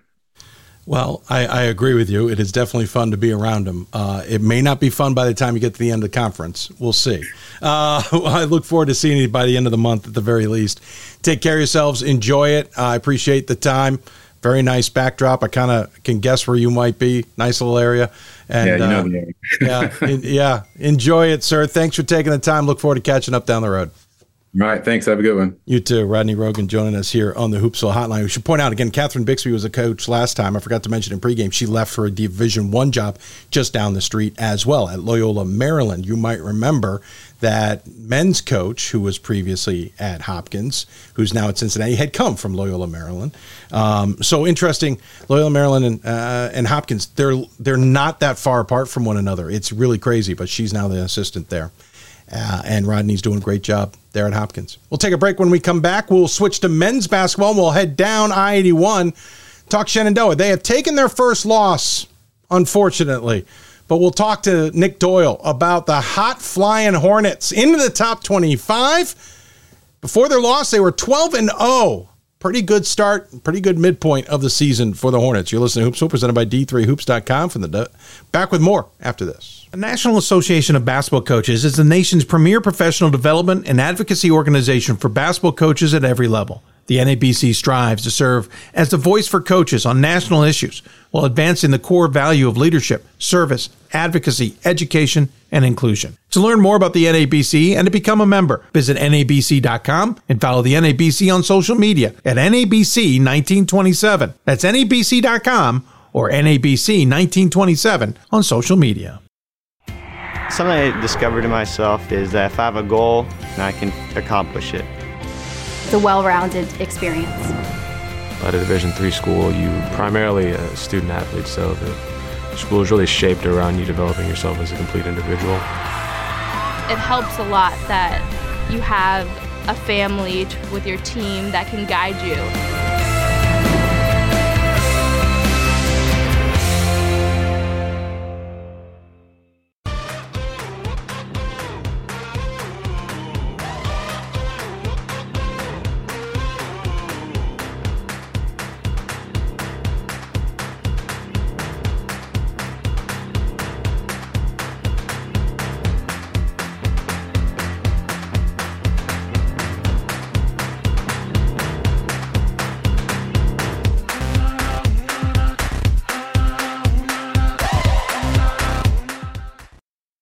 It's on us to stop sexual assault in any way that we can. To get a friend home safe. To never blame the victim. It's on us. To stand up. To make our community safe for all. It's on us. It's on us to look out for each other at parties.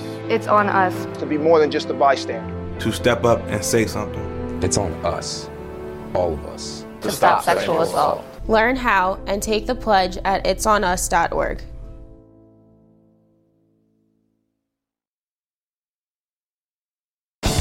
These are your teams, your players, your community of fans. This is where they play, where they practice, where you cheer. At every meet, every event, every game.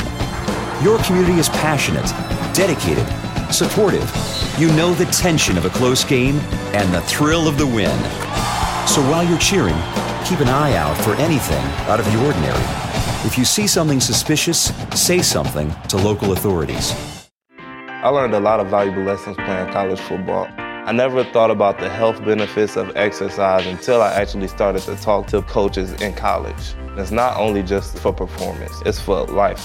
My coaches instilled the importance of well-being, not only building up strength, mental health, getting enough sleep, eating properly is all what it is to be healthy. I decided that I want to go on a personal trainer and share my knowledge that I obtained in college about physical and mental well-being.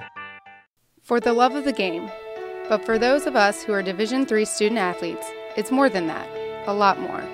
Sure, the game is important, but as we work so hard to build both mind and body, it's more about team. That is why NCAA Division III teamed up with Special Olympics, and in giving the gift of sport to those for whom it seemed an impossible dream, we are working to make this a better world. Help us keep that dream alive. You can make a difference. We've got more schools than Division I, more fans than Division II, and more upsets than March Madness. There's nearly 850 programs with over 11,000 games leading to 2 national championships. And we've been covering it all for over 2 decades. From Eastern to Occidental, from Puget Sound to Piedmont, from Southwestern to the University of New England, and from Hope to Calvin. Nobody covers Division III basketball like we do. We're D3Hoops.com at www.d3hoops.com. Welcome back, everybody, as we continue to roll along on this show. We got still 2 more segments ahead and some more business to do. Shenandoah men's basketball, George Fox men's basketball, and some wrap-up. You notice the Gopher jersey is hanging in the studio tonight. We got to talk about my alma mater because it's actually worth talking about. That's all still ahead. You got questions for us? All that information right at the bottom of your screen. If you're listening and not paying attention, email us, hoopsville@d3sports.com. Speaking of which, probably should check my email, right? Make sure nobody's emailed us. You can also join us on social media at D3 Hoopsville on almost all those channels. Hoopsville for Facebook and D3 Hoopsville as well for our live stream simulcast on YouTube. We're simulcasting on Facebook as well. All right, switching gears, men's basketball, as we mentioned, Shenandoah in the Old Dominion Athletic Conference on I-81. I pass it all the time while going down to something in Virginia. I got told last year that Shenandoah was worth watching. They weren't there yet, but they were worth watching. Keep an eye on them. They're going to make some results in the ODAC interesting. And let's be honest, they did. This year, I was told going in, watch them very carefully. They're going to be up there. Now, we already have Randolph-Macon. Virginia Wesleyan's always in the conversation. Hampden-Sydney has absolutely come out guns a-blazing with Caleb Kimbrough. They're the new number 1 team in all the land in D3Hoops.com. Top 25. You also still have others who are a pain in the rear end, like Clay Nunley and Roanoke. Lynchburg may not be at its heyday, but they're still a tough program. And there's others. Oh, did I mention Guilford? Yeah, the list is long. The Old Dominion Athletic Conference may be the toughest conference in Division III this year. There's certainly other conferences that will make them run for it. One of the reasons is the Shenandoah Hornets. Until the last game, they were undefeated at 12-0 before having to hit the road to Virginia Wesleyan. To talk about it and what is going well and maybe not going well. I don't know. Maybe he'll be honest with us. We'll see. Nick Doyle joins us on the Hoopsville Hotline to talk about the Shenandoah Hornets. Coach, first and foremost, congratulations on the start of the season. We'll talk about the Virginia Wesleyan game. We'll get into that. And I know it's bittersweet to be coming in onto this show with that loss. But you were 12-0. You got to the midway point of this season undefeated, and you didn't do it easily. You had some good results in there, including wins over Roanoke, including a win over Guilford. This is no joke. You guys have got to be thrilled.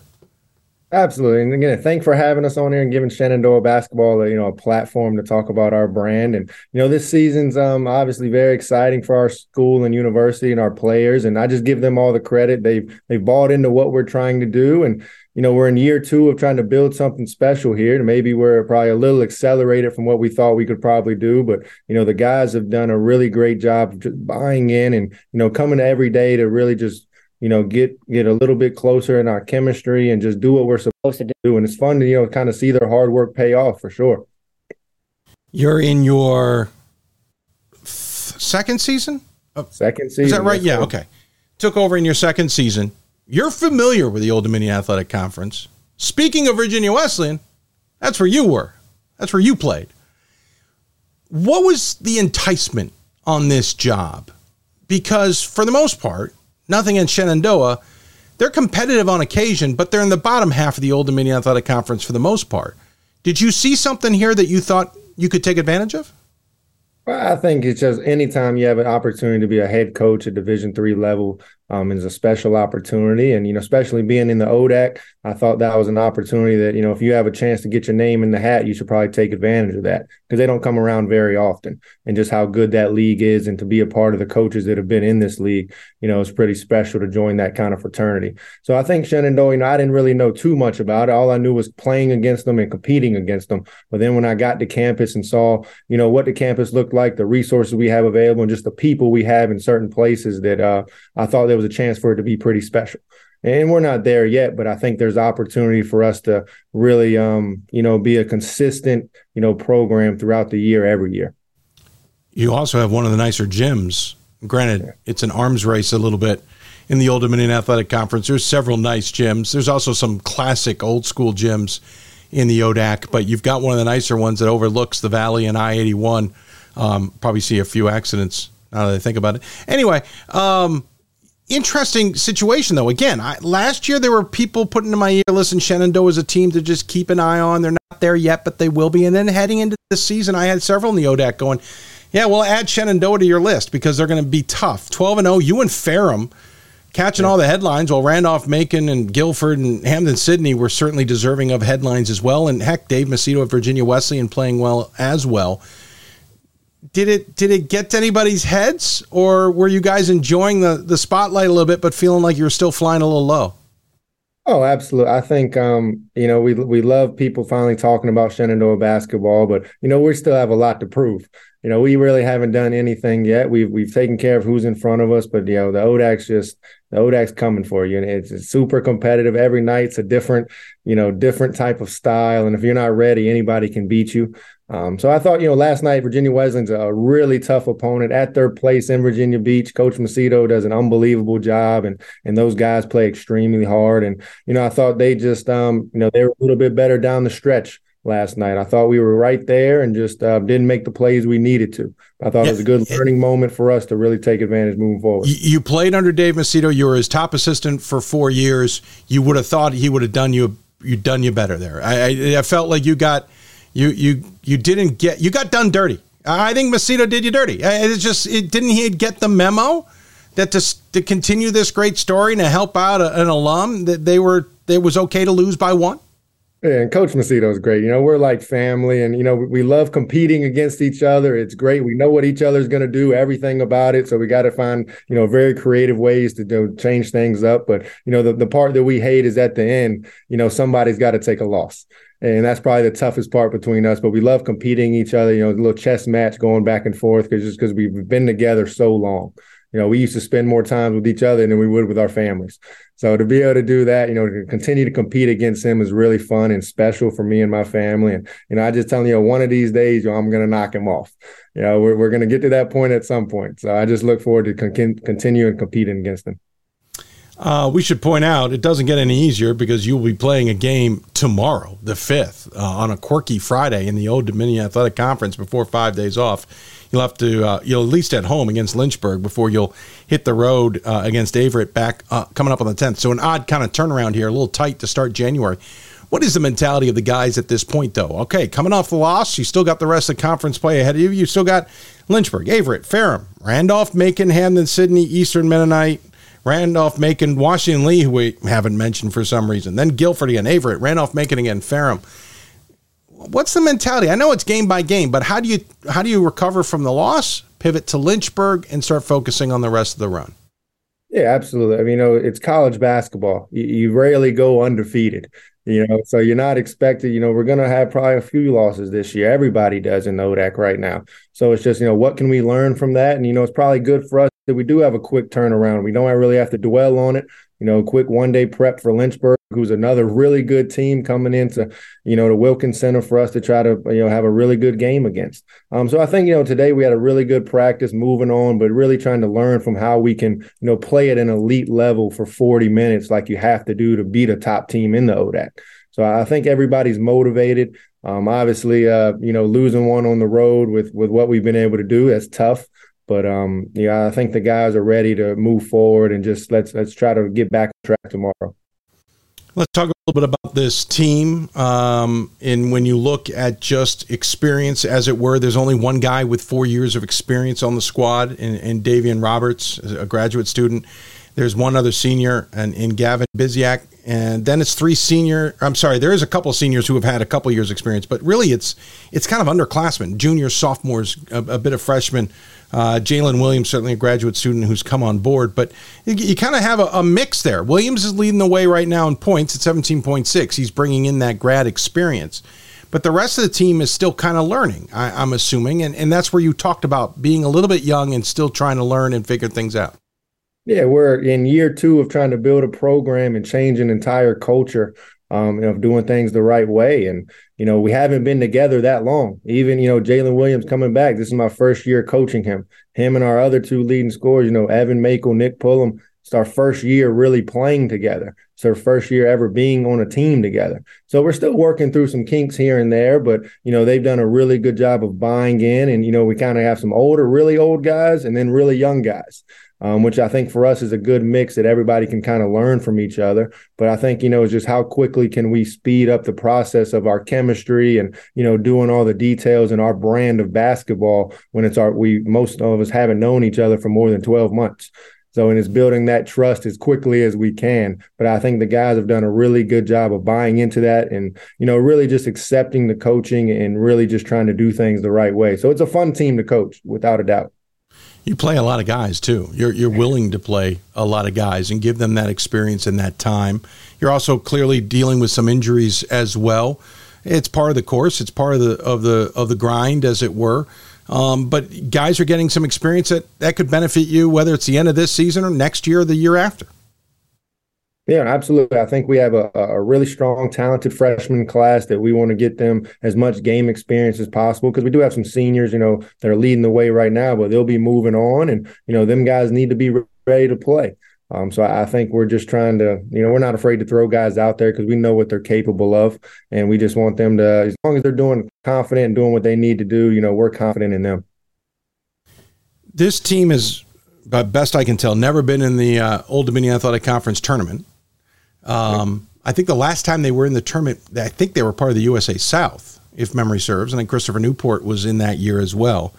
I know we don't want to get the cart ahead of the horse necessarily, but a chance to really make this a record year and a historic year for this program has got to be on the minds of some. Absolutely. We start out this year just saying, let's get to Salem. And Salem for us, is a top 6 team in the ODAC that, you get to play in the Salem Civic Center and compete for a championship. Our programs never got that experience. And, we think we have a team that can get that. So we're excited to just keep competing every night, but we, take it game by game. And if we do that, I think we'll have our chances to be in Salem. And, then you got to go through, like you just named them off, the Randolph-Macons, Virginia Wesleyans, Guilford, Hampden-Sydneys. You got to go through one of the big dogs to get through, right? But so we're just excited to have the opportunity, hopefully, to compete in Salem. And, that would change a lot of things for our program to finally, get over that hump. Give us your sense of, you talked a little bit generically about the conference, but again, Randolph-Macon, a champ from 2 years ago nationally. Hampden-Sydney's number 1 in the country right now, playing really well.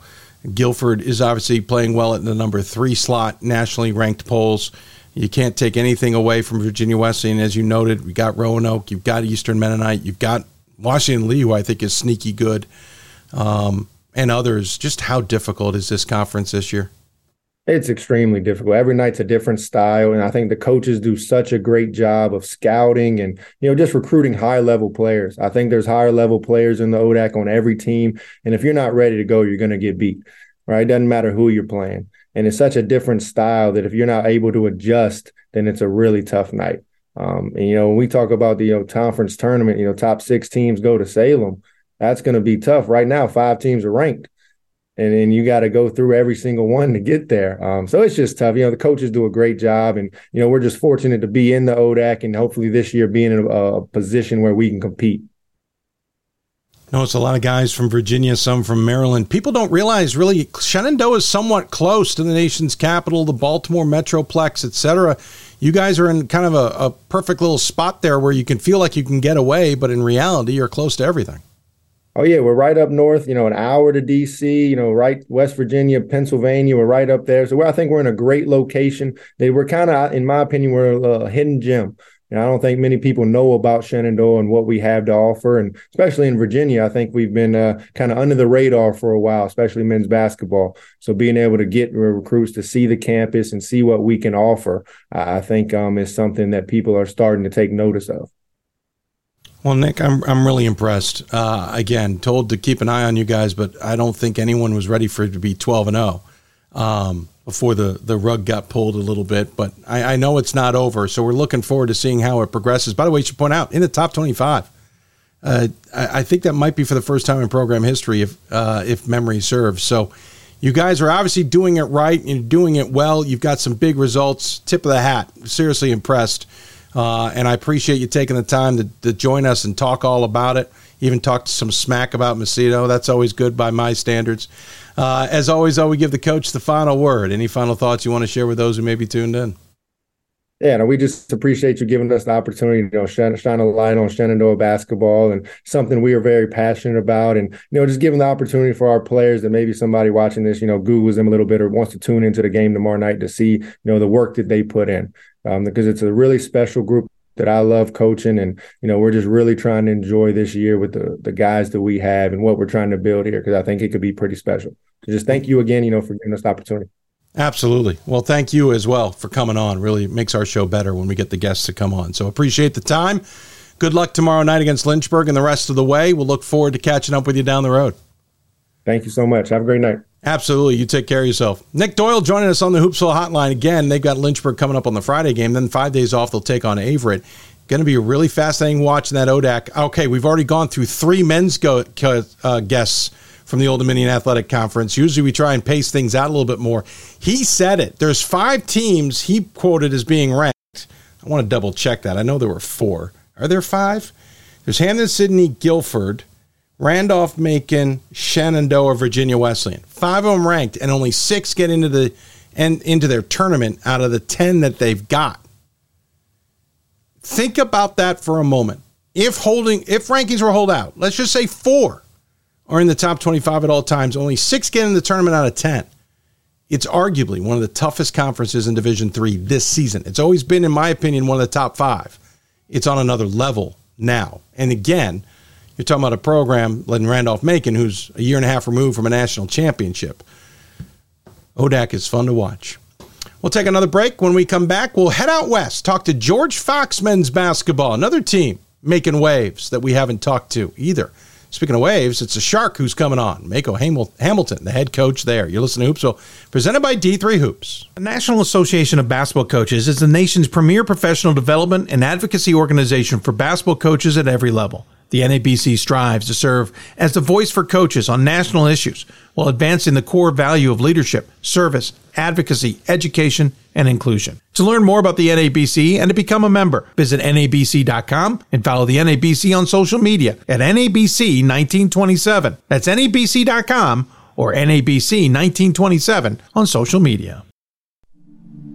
I used to never really talk. Ever. I was afraid if I said something wrong, everyone would laugh at me. But then I started to play golf with Special Olympics. It helped me to find my voice. And now everyone else is speechless.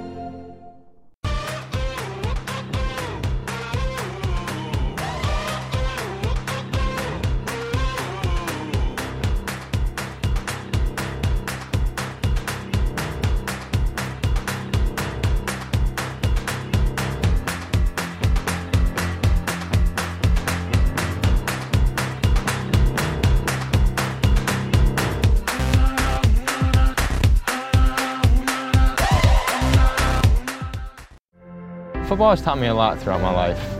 It's definitely had a huge imprint on who I am as a person. Competing at a Division III level created that opportunity for me to go to college.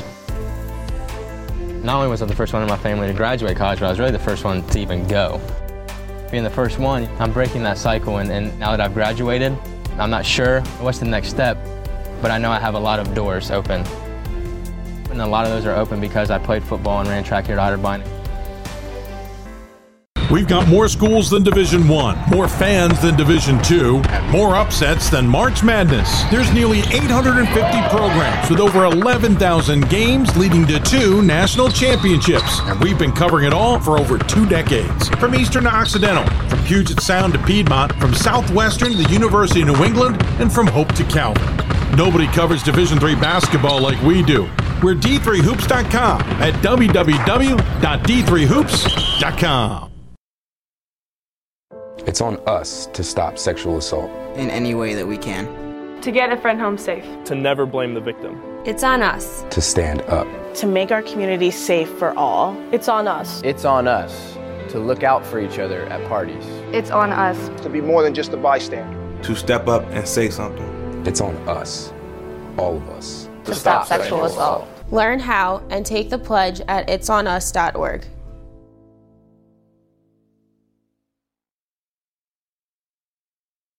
If I lose, I'll respond with respect. If I win, I'll back it up with humility.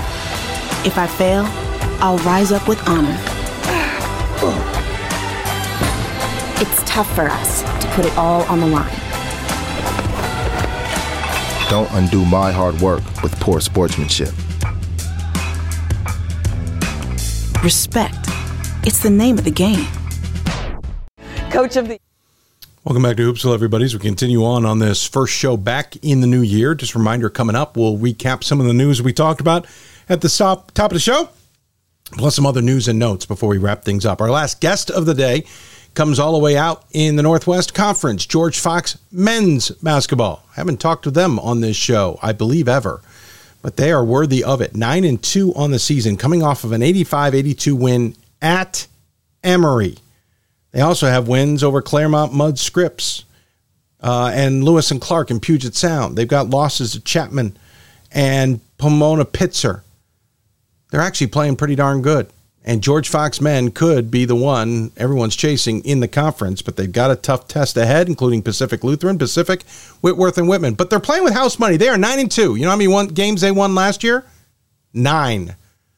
They finished 8-8 in the conference, though. This is a team that we should be watching. And so joining us to talk all about it was their head coach. He talked to us earlier today.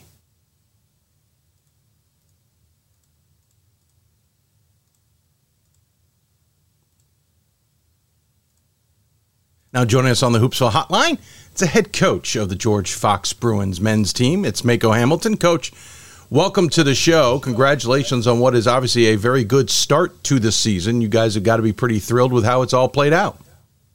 Yeah, thanks, Dave, for having me. I appreciate it. Big fan of the show. Very, very excited with the start of the season. It's been a tough schedule we typically play, and our guys have handled it really well. So we're enthusiastic, yet trying to remain humble as we head into, obviously, the difficulties of conference play. Your 2 losses coming in SCIAC play, your big coming off last time out against Emory. So it's kind of been an up and down, but I can understand the humbleness of it because the conference can certainly humble those who have off to a good start. In all, though, you had a long break between December 6th and the 29th when you got back underway, and you actually got a big win over Maryville as well in a tournament that was held down in Atlanta at Emory. Was there any concern with those nearly, 3 weeks at least off, that was a bit of a beast to go into, especially when you're traveling cross country? Yeah, no doubt. That was, something I was concerned with when we put the schedule together. We were fortunate to squeeze in a couple of exhibition games during that window. So we played Portland State out here, a Big Sky school, and then Western Washington was a really good Division II program. So both of those games, to some degree, outside the practice windows, gave us an opportunity to compete against high-level competition, which, in theory, I think really helped us with both the Maryville and Emory games, just in terms of length, athleticism. So yes, I felt like we were able to stay somewhat sharp heading into that tournament in Atlanta. That's a good way to use your 2 exhibition games for sure, to squeeze them in a spot where technically, because of other distractions, you lose them. It's not the end of the world, but at the same time preps you for those big games. That's a way I haven't really heard it, at least publicly stated, on how those have been used. And you get something out of it in return as well. Going back to the start of the season, whether the loss to Chapman 91-78 got back on the bandwagon in Oregon when you played Colorado College and Portland Bible out of D3. You've played Laterno and Claremont Mudd Scripps, Pomona Pitzer. You played a couple of conference games, played Portland Bible a second time, and then you had that Maryville Emory games. The only 2 losses are in SCIAC play against arguably pretty good teams. I've seen Pomona Pitzer. They're large. I'm sure that prepped you a little bit for Emory, but what do we learn from the losses, if that makes any sense? What did you all learn? What do we learn from the Chapman and the Pomona Pitzer games that we can better understand wins like Claremont Mudd Scripps and Maryville and Emory? Yeah, I think, the Chapman game was our opening game. Sometimes those first games just never know. And I think we just talked about our exhibition schedule here in the last couple of weeks. That was our first competition. We didn't have a scrimmage. We didn't have an exhibition. So that was probably the negative to it.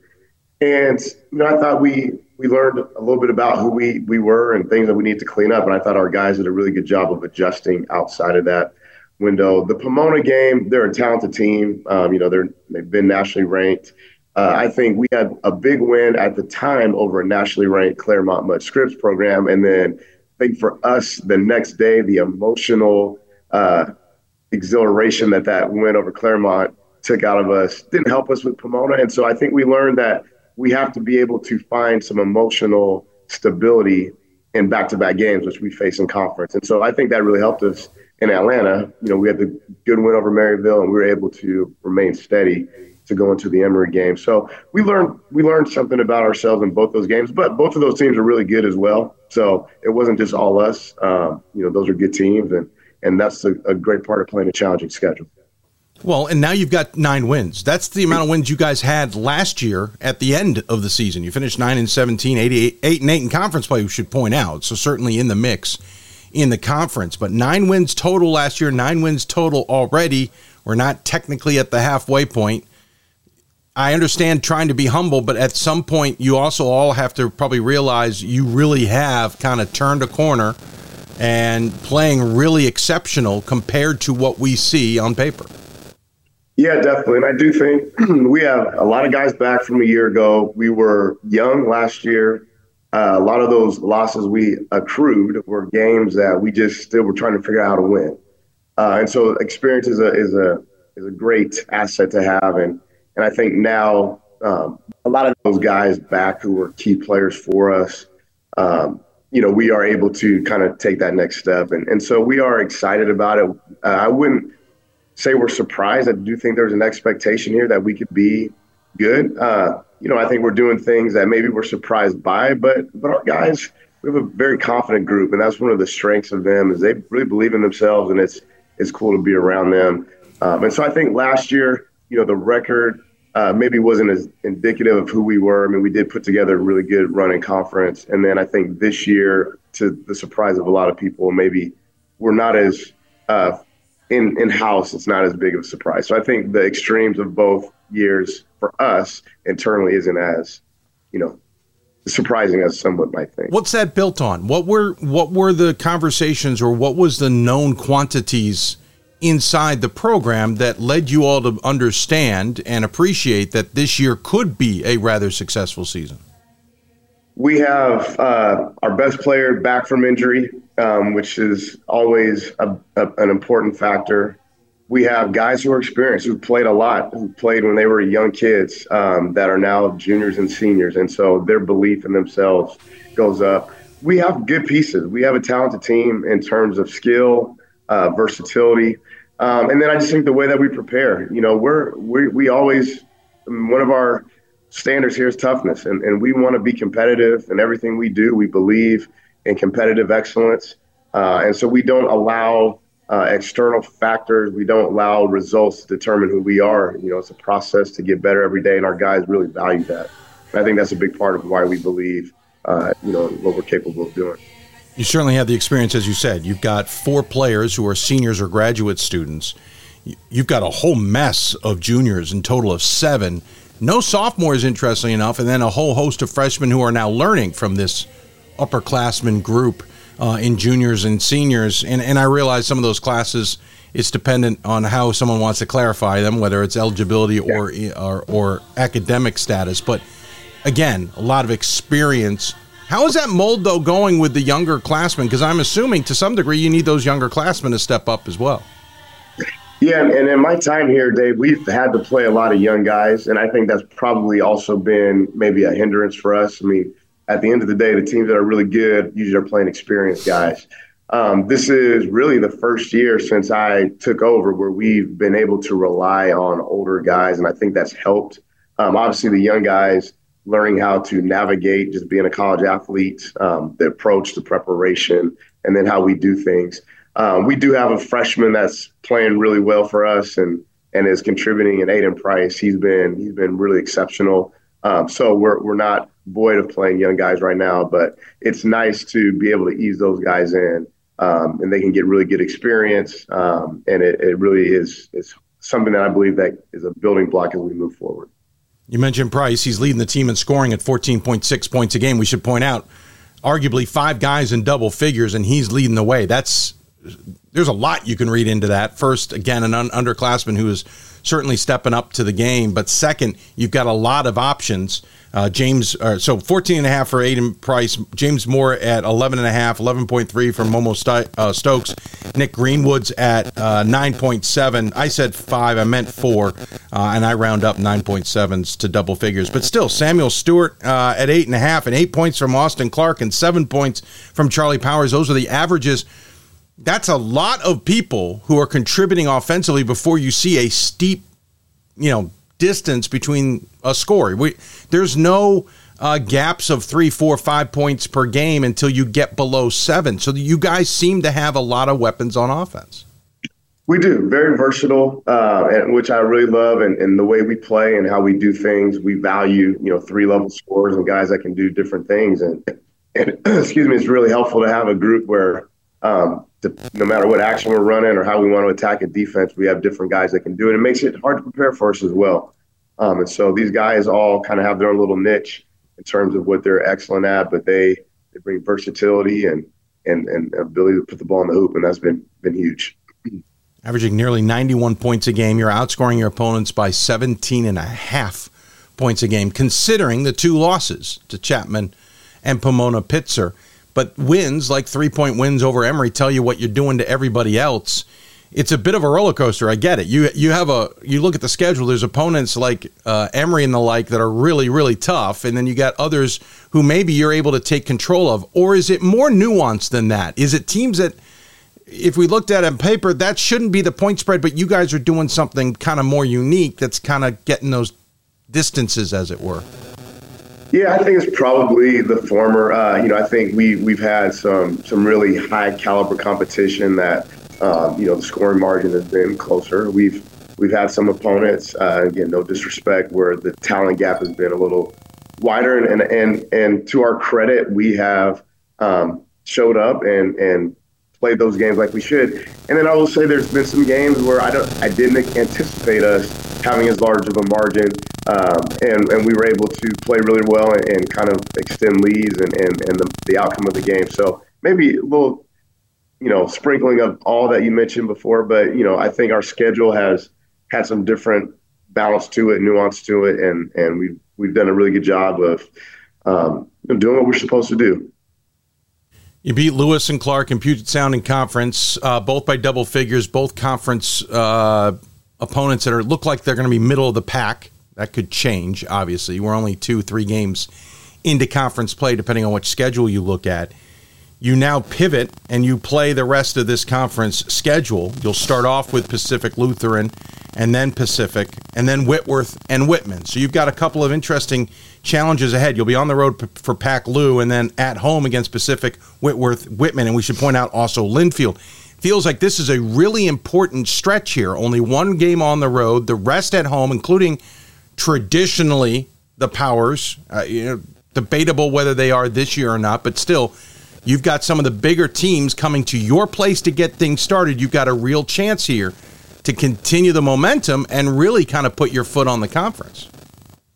Yeah, absolutely. We understand in the conference play, the stakes are higher. The opponents know you better. So our level of focus and intentionality and preparation, has to go up a notch. We value, in conference, home games, road games, they're all tough to win. And, obviously we have this stretch where we're playing games at home and, the travel is minimal for us, which is great. But ultimately, every night we got to show up and we got to be the best version of ourselves. And I think for our guys, last year in our conference schedule, we faced a lot of pressure moments to get ourselves into the conference tournament. I think that experience is going to lend us well in terms of understanding the dynamics of how we need to approach each of these games. And then, in conference, anything can happen. And so we're excited with the opportunity, but like I said, very, very humble in terms of the approach and knowing that we have to take each game as it is and be the best versions of ourselves. The disadvantage is 6 of the next 9 are on the road, including 3 of the last 4 against those that we just mentioned, the Wits and Linfield. And again, we're still trying to figure out where this conference comes into play. You alluded to it earlier, the trip down to Southern Cal to play 2 Skyax, the trip out to Atlanta to play Maryville and Emory. Are those, did you kind of see this and go, we need to prep for this long haul at the end, and this is how we're going to do it? We always try to schedule tough in a non-conference. Dave, I'm a big believer in, again, if the mindset of the team is correct and it is in a good headspace, when you play against good competition, it just helps you. It helps you to see different styles. You see different characteristics in student athletes. And so it helps us. And so I think this year, that definitely has come true in terms of, we've played different types of teams. And I know it's going to be a big help for us when we get into conference play. So, yeah, that was strategic in doing that. Obviously we play back-to-backs in conference, so playing these games back-to-back on the road are definitely indicators of, what we're going to see in conference play. And, even the trip to Atlanta, I was telling our guys, again, not to forecast or think too far ahead, but if you're able to have a special season and get to March, this is what it's going to look like in March. You're going to travel somewhere. You're going to play 2 tournament caliber teams, back-to-back nights, and you have to be able to be prepared for it. So I think our non-conference schedules helped us in a lot of ways. Now we just have to go out and be really excellent in conference and take advantage of those opportunities that we've gotten. And I'm assuming no matter what you did for your out-of-conference schedule, certainly Maryville and Emory will come back to help you. Certainly the Skyax will come back to help you. There's still an understanding. You just need to go out there and win this conference. That's right. That's the goal. I say that to our guys. I'm sure every coach has that same thought process. When conference play starts, the goal is to win it, and that's what we want to do. We would love to do that, do something that school has not done before, and it's the goal. And we are hungry to do it. And now we just have to understand that there's still a lot of games left. And the way that we show up every day is going to be important to meeting that goal. And you kind of took the pivot there where I was going to pivot. You mentioned never having done this before in terms of winning a conference. The women have certainly carried the Bruins mantle for a number of years, though under a number of coaches, including national title appearances, et cetera, getting a lot of attention. Admittedly, we haven't talked about the men's program all that much. You're now getting top 25 attention. hopefully there's no jinx coming on the show. People like to talk about that. We don't pretend it exists. But at the same time, just the fact that you're playing as well as you are, more conference foes are going to be like, all right, there's no pushover coming. We got to get ready for the Bruins. It changes the tenor a little bit right now. 100%. And we are walking in uncharted territory. There's no question about it. There's no reason to dance around it. And, that's the message I've been telling to our guys this week. Again, what we've done in the past, it's great. They've created awesome experiences, but that does not carry you moving forward. And there's no point in looking too far ahead and dreaming. We have to live perfectly where we're at right now. And so for us, in our community, it's awesome. We're doing things right now that haven't been done in this program, and that's great. But there's a lot of basketball left, and we want to make sure that, all those things that we've accomplished have meaning at the end of the year, so we can look back in totality and say this was a phenomenal year, and not just we had a good part of the season. So that's going to be the big challenge for us, is maintaining, just peace of mind where we're at and being focused in the moment. Well, certainly building off of what was a part of the season last year that was good, the back end of it, into this year, you've put a good, solid, quote-unquote, season together. I know there's more than that. We're parsing that a bit, but it shows where the program's going. I'm curious, though, you're not necessarily a D3 guy. You have certainly found a home at George Fox and in the Northwest Conference. What is it about the institution, the conference, the division, et cetera, that A, piqued your interest, and B, has allowed you to seemingly settle in? It's just been awesome. I mean, I love coaching. I love the game. I love the mentorship of young people. This level provides that, and it provides it in a kind of a safe space. Obviously, you have an internal pressure to win and compete. That's why we do what we do. But there's not all the external factors. I'm able to navigate pretty peacefully in what I do. School's been super supportive. I think, for us and for me, this has reinvigorated my career. It's challenged me in ways that I did not anticipate, and it's helped me to grow as a young coach. Had I not had this experience, I'd probably be stale and stuck in my ways. And so I've really, really loved my time here at Fox, not only at the institution, but in my role and coaching at this level. And it's really just helped me to grow as a person. And I'm excited, hopefully, with where we're going with this program moving forward. Well, congratulations. Again, 9-2 start, getting attention in the top 25, and obviously with big wins over Maryville and Emory, along with other wins earlier in the season, is a great way to hit this almost midpoint. Obviously, conference play will be tough, and we'll be looking forward to watching how you navigate that as well. As always, though, we give the coach the final word on this show. Any final thoughts you want to share with those who might be tuned in? Yeah, no, I just appreciate the opportunity to be on, Dave. I want to wish everyone, I hope everyone had a safe holiday and Happy New Year, and just continue to be the best version of yourself every single day. Well said, sir. Congratulations again. Look forward to catching up with you down the road. Look forward to seeing how this all plays out as well, and thanks for your time. I appreciate it, Dave. Thank you. He's Mako Hamilton joining us here on the Hoopsville Hotline. Again, the Shark being on the show from George Fox. The Bruins on the men's side doing pretty darn well. Congratulations. Big wins. Love to see how the Northwest Conference comes together. I think that's going to be a fun conference race to watch, to say the least. I think, and I'll talk about some other conference races when we come back, but I think the Northwest Conference will be a lot of fun. We'll take another quick break. When we come back, we'll wrap up the show, recap a couple of the notes we had at the top of the show, talk about my Gophers, if you don't mind me taking the time, and some other notes before we wrap things up. You're listening to Hoopsville. Back with more after this. For the love of the game. But for those of us who are Division III student athletes, it's more than that. A lot more. Sure, the game is important. But as we work so hard to build both mind and body, it's more about team. That is why NCAA Division III teamed up with Special Olympics.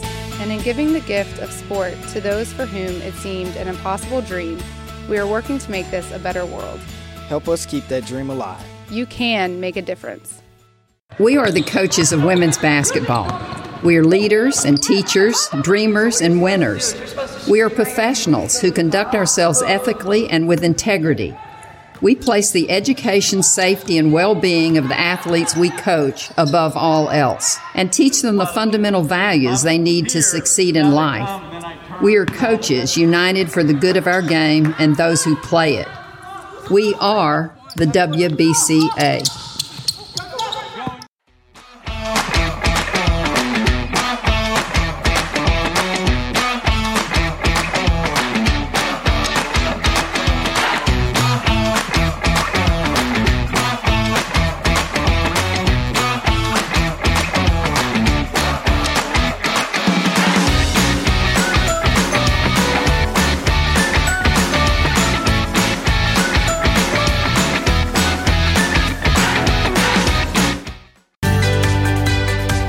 Responsibility is being accountable for your words and actions, first and foremost. It also is an obligation to be a positive influence in the communities around you.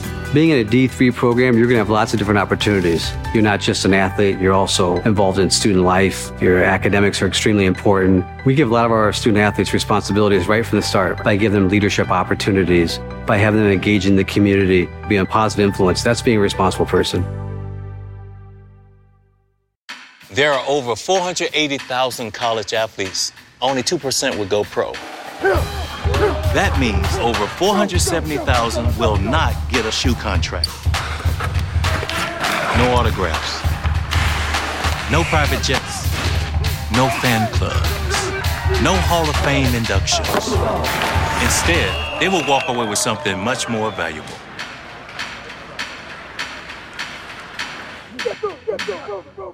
We've got more schools than Division I, more fans than Division II, and more upsets than March Madness. There's nearly 850 programs with over 11,000 games leading to 2 national championships. And we've been covering it all for over 2 decades. From Eastern to Occidental, from Puget Sound to Piedmont, from Southwestern to the University of New England, and from Hope to Calvin. Nobody covers Division III basketball like we do. We're D3Hoops.com at www.d3hoops.com. Welcome back to Hoopsville, presented by D3Hoops.com. Appreciate you taking the time. Couple of news and notes. We'll wrap up some of the stuff that we talked about at the beginning of the show. But let me start off with my alma mater. If you do not mind, I got to see something I haven't seen in quite some time at the Gopher Dome yesterday. It was a conference doubleheader against Wilkes. Of course, Wilkes now in the Landmark Conference, along with Lycoming. And Wilkes women came in with about a 500 record. Goucher's women had not won a game. Wilkes men came in with 1 loss. 10-1, I think, was their record. Goucher's men had come in with 1 conference win. A win over Scranton, interesting enough. We'll talk about Scranton here in a little bit. And got a conference doubleheader sweep at the Gopher Dome for the home team. Women held on. They were up by 16 and looked like they were going to lose it, and held on to win with a short bench, but a lot of heart. Really impressed. First win at Goucher for Rick, the new head coach at Goucher. Hats off to him on that. Really impressive, to say the least. Wilkes has got a 6'3" lady who isn't too bad, and a bunch of other good players. But Goucher they got into his own defense and just played impressive. I wouldn't say they played well, but they definitely played impressive. And then the men got past Izzy Metz's team there with the Colonels. And for the first time since 2016, the Goucher men and women team had got a conference doubleheader sweep. I went and double-checked it in the commercial break, or while we were airing some commercials. I went back and looked. The last time they got a conference doubleheader win at home was February 20th, the last game of the regular season in 2016, when both teams beat Merchant Marine. The prior time they did that was a month earlier. They did it on January 15th against Drew. Again, that's at home. I don't think it's been done on the road, maybe even longer, but I wasn't looking at the road, so I could have missed one on the road. But hats off. Justin Klingman's doing a great job with the men's program. It's sad to see Tom Rose have to depart at Goucher, and it was sad to see the one-year head coach that Goucher had on the women's side last year depart after that year. But hats off to everybody at Goucher. They're trying to improve things there, and I was really impressed. I'm not saying they're going to win the conference by any means of the stretch of the imagination, but they're certainly off to a good start. Again, back to Scranton, they are having some woes on, well, the women's side lost just the other night for the first time in quite some time. On the men's side, Carl Danzig's squad is in a little bit of a rough spot. The second leading scorer from last year is, when I'm told, banged up and injured. I've not talked to Carl Danzig or anybody with the program, just for the record, but banged up and injured. And they basically, from what I'm gathering, have shut him down. He played most of last season through injury, I should say. And so it's sad to say, but they have shut him down. And the best player on the team was basically let go of. I'm told it wasn't the best of marriages for the year and a half, and Scranton has decided to go on without them. They have won their last two against Kings and Elizabethtown. Obviously, the Elizabethtown game coming in conference. They'll play Susquehanna coming up. And that ended a 9-game losing streak. So they're 3-9 now there at Scranton. But tough one for that squad, to say the least. Just the record, if you want to know who I'm talking about, E.J. Matthews Sprately and Will McLaughlin. Will McLaughlin was the one who I believe is the injured one. E.J. Matthews Sprately is the one who I believe has been kicked off the team. I'm actually literally clicking on roster to see if, he's not even listed, the last one we just mentioned. So tough going on the men's side in Scranton, but we certainly wish Carl Danzig and the rest good luck, though. Landmark Conference wide open this year on the men's side. Women's side, going to be a dogfight, as it always is. Elizabethtown women beat Scranton in that conference game just yesterday, so we'll see how that all plays out. So to point out, the Landmark will be playing at the Palestra coming up in next weekend. Not this weekend, but next weekend. Should be some good times. Susquehanna men will be there, so Frank Marcinic will be at the Palestra, which is awesome for me. Just a great idea. Gouger men will be there. I can't remember everybody else who's going to be there, but should be fun at the Palestra if you can show up at the Palestra to see some Division III games there on Sunday, the 14th of January. Other news and notes. Let's take a look around the scoreboard. I forgot to check scores from around Division III today. We'll call those up before getting back to some of the other news. Calvin and Albion are playing tonight. That game should be over. It is over. Calvin got the win 78-69. Trine and Kalamazoo. Well, Trine had an easy one over Kalamazoo 86-65. Other games that have finished that jump out at me. Grinnell got a win over Ripon 98-91. Roger Williams over Wentworth 82-81. Hope over Olivet 72-67. That's all in men's basketball. Not a ton of games. There's some other ones that are underway now. We can, if you want to go to d3hoops.com and check those out. Rhode Island College is, on the women's side, just a beast. They defeated Mass Dartmouth tonight 69-31 for the third-ranked Anchor women. Mary Hardin Baylor on the women's side got past University of Ozark 72-61. Trying to see if there's any other scores on women's that just kind of jump out at me. Not a lot of games. There's more games on the women's side than there are on the men, but nothing is East Texas Baptist over Sul Ross State in women's basketball 80-71. Texas Dallas over Concordia, Texas 64-43. So there's a look at those. So that's going on. Of course, you can always go to d3hoops.com for your latest scores. Hats off to Kerry Harvey Cutter. His birthday's today. If you don't know Kerry Harvey Cutter, you don't know NCAA championships. He's been synonymous with not only Salem's hostings and the Roanoke Valley hosting, but how NCAA championships are in Division III and beyond. Hats off to him. Happy birthday, Kerry. Good friend of the program. We appreciate his support all the time. He deserves a shout out. So happy birthday, Kerry Harvey Cutter. Let's recap some of the news that has been making headlines today. First and foremost, we mentioned Penn State Brandywine will be joining the United East Conference in an exploratory year this year with the Division III. Should they pass the exploratory year, they will start the provisional year next year. It'll be year 1 of 3, I believe, but things have been a little weird with exploratory years. But anyway, should be one of 3. They'll be joining the UEC in their 18th year. Some teams have already started to play them, so hats off to them. On joining Division III. Remember, Regents also applied to join Division III. We'll see if there's any others. Usually there's a max of 4 allowed into Division III at any one time. You might remember a few years ago we had 5, and Maine Fort Kent was not allowed to join Division III at the time because they were the 5th one to apply, and thus none of the other 4 were rejected. Speaking of which, I do wonder if Maine Fort Kent may reconsider and join the division. There are more movements afoot in Division III. This is a time of year that gets a little bit busy ahead of the convention when meetings take place. There is one coming that is pretty significant. I thought we might be able to broadcast it by the end of this show. We have not. We've been working on it for a few weeks, to be honest with you. We've got some good sources. But we still want to double check a couple of items, and it doesn't seem like we've got it as of yet. But stay with us on social media, especially Twitter/X at D3Hoopsville. We may get that out either later tonight or at another time. But that there is a big move coming.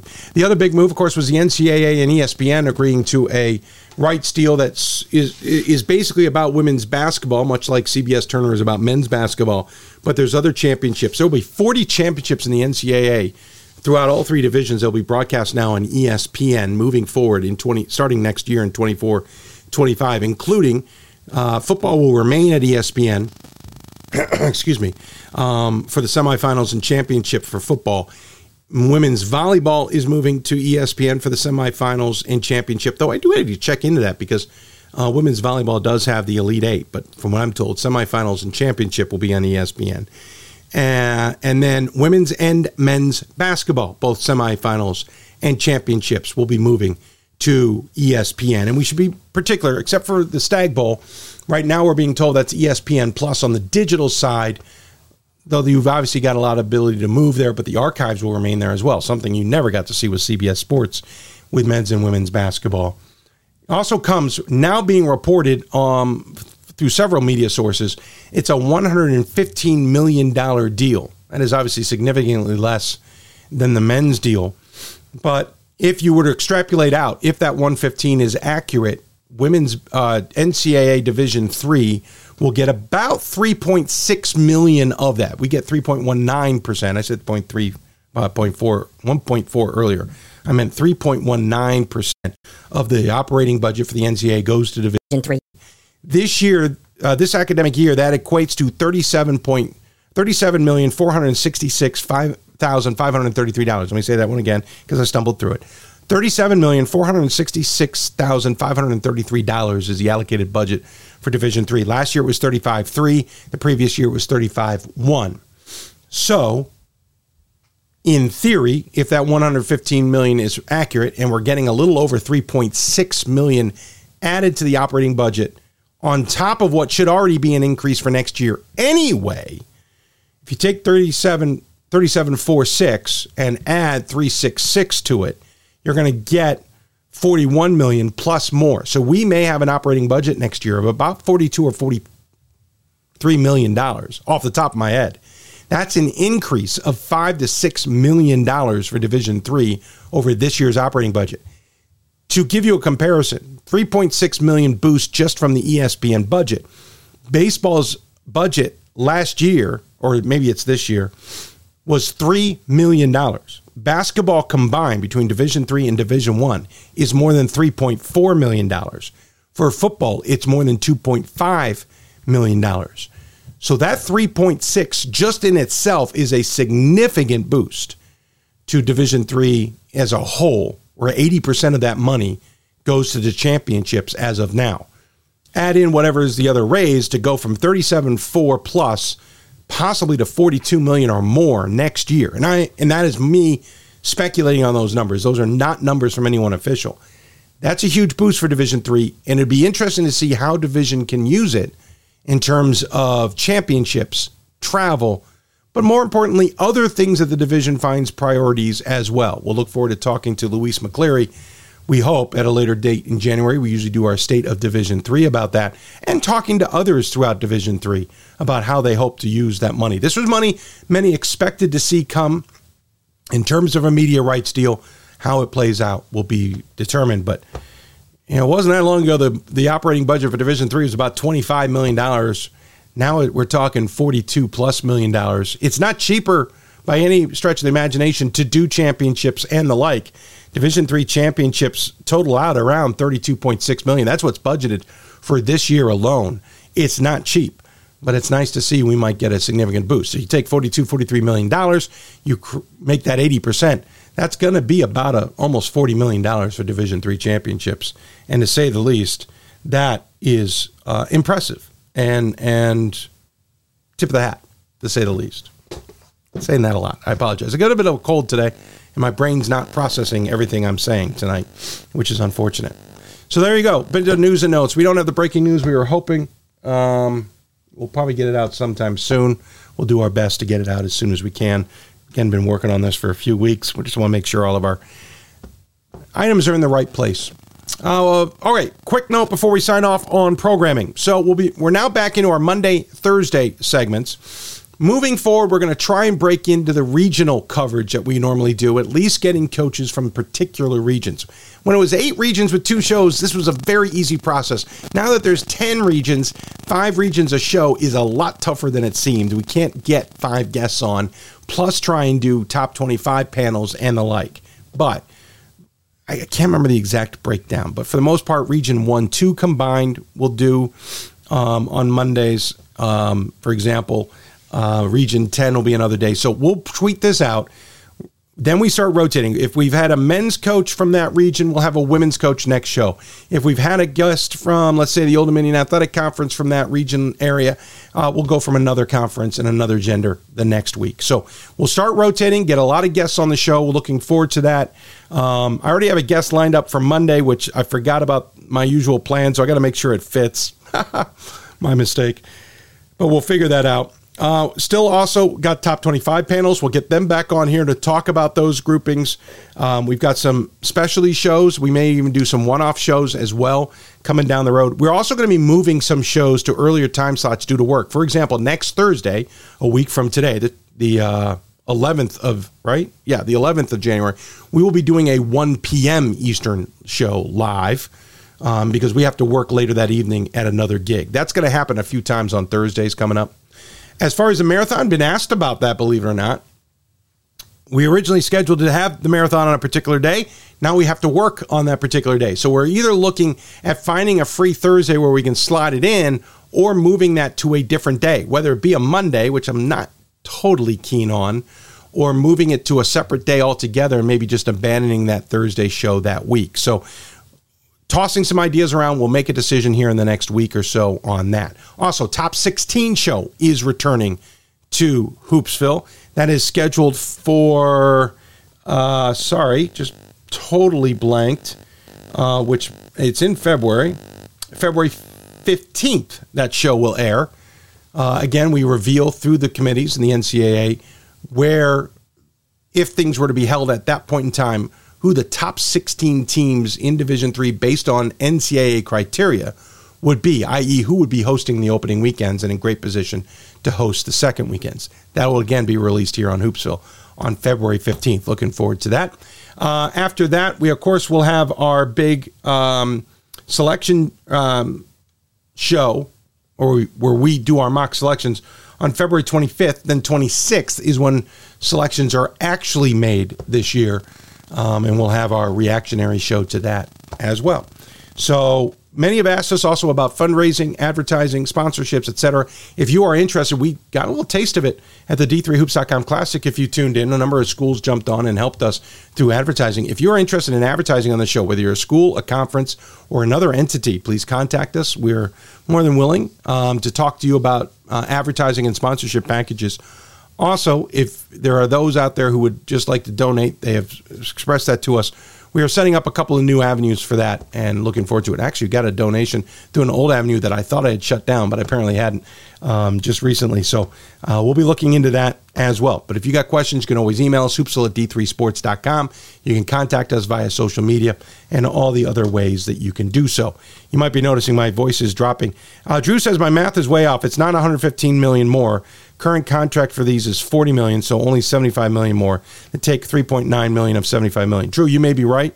Again, I was going on based reports. I am not going on anything I've gotten concrete-wise on that NCAA contract. D3 has not told us specifically how much money they're getting. I said that at the beginning of the show. We don't know the number. I was basing that on if the reports are at 115, then we would be getting that money. So again, nothing I'm saying is factual. It's simply extrapolating out from the numbers we're hearing. We don't know the actual numbers. So is my math way off? Yeah, possibly. But I am not, no one's given me the actual hard math. I'm just saying, if it's 115 and it's 3.9%, then that would be about $42 million for Division III, not counting whatever might be, whichever's coming anyway. Because remember, Drew, another part of this is there's more money coming from the contract on the men's side. We're already going to get a boost of maybe a couple of $1 million. So I'm extrapolating information. So yeah, my math's probably off. Don't take my word as solid, because I couldn't even get the word from Division III, who hasn't been told what that solid math is going to be. If it's $75 million, then take 3.19% of that. That's the increase we'll get. Add that to the budget that we got this year, plus add a little bit more that we'll get for a general boost as the contract is designed, and you'll get it. So maybe we'll get $40 million instead of 42. My point is, we're getting a significant boost next year. And that's big for Division III. So we'll see how it all shakes out from there, and we'll cross that bridge as we see it and when we need to. So there you go. Double checking we haven't gotten anything else. Nice to know that people are tuned in live. That's for sure. That's going to do it for us. We'll be back on the air Monday, 7 o'clock Eastern time. We'll start working on guests literally tomorrow. Looking forward to that, to say the least, and looking forward to having you all back here as well. I want to thank Misha Jackson at Emory. I want to thank Rodney at Hopkins. Rodney, I love you, but with 2 R's in your name, I am never going to get the 2 names combined at the same time. Rodney Rogan. Jeez, I'll get that right. Rodney Rogan at Johns Hopkins. Of course, Nick Doyle at Shenandoah, and Mako Hamilton at George Fox. I want to thank all their sports information departments as well for their assistance, sending us images to help with promotion, sending us information, and getting in touch with the coaches if at all necessary. And with that, we are a wrap. You've been listening to Hoops Hope, presented by D3Hoops.com. From our studios, I want to thank the family as always for their support, and we'll see you back here Monday, 7 o'clock Eastern for the live show. Thanks for tuning in, everybody. Have a great rest of your day. Enjoy a great weekend of basketball. I'm sure we're going to have some good ones. And tune in to D3 or log in to D3Hoops.com for more. Quick note, I forgot to mention D3 boards. Yes, they are down. They are going through maintenance mode. Pat is working on them to get them back up and running. Please be patient. We will try and get them fixed as soon as possible and back in running in this world. Take care, everybody.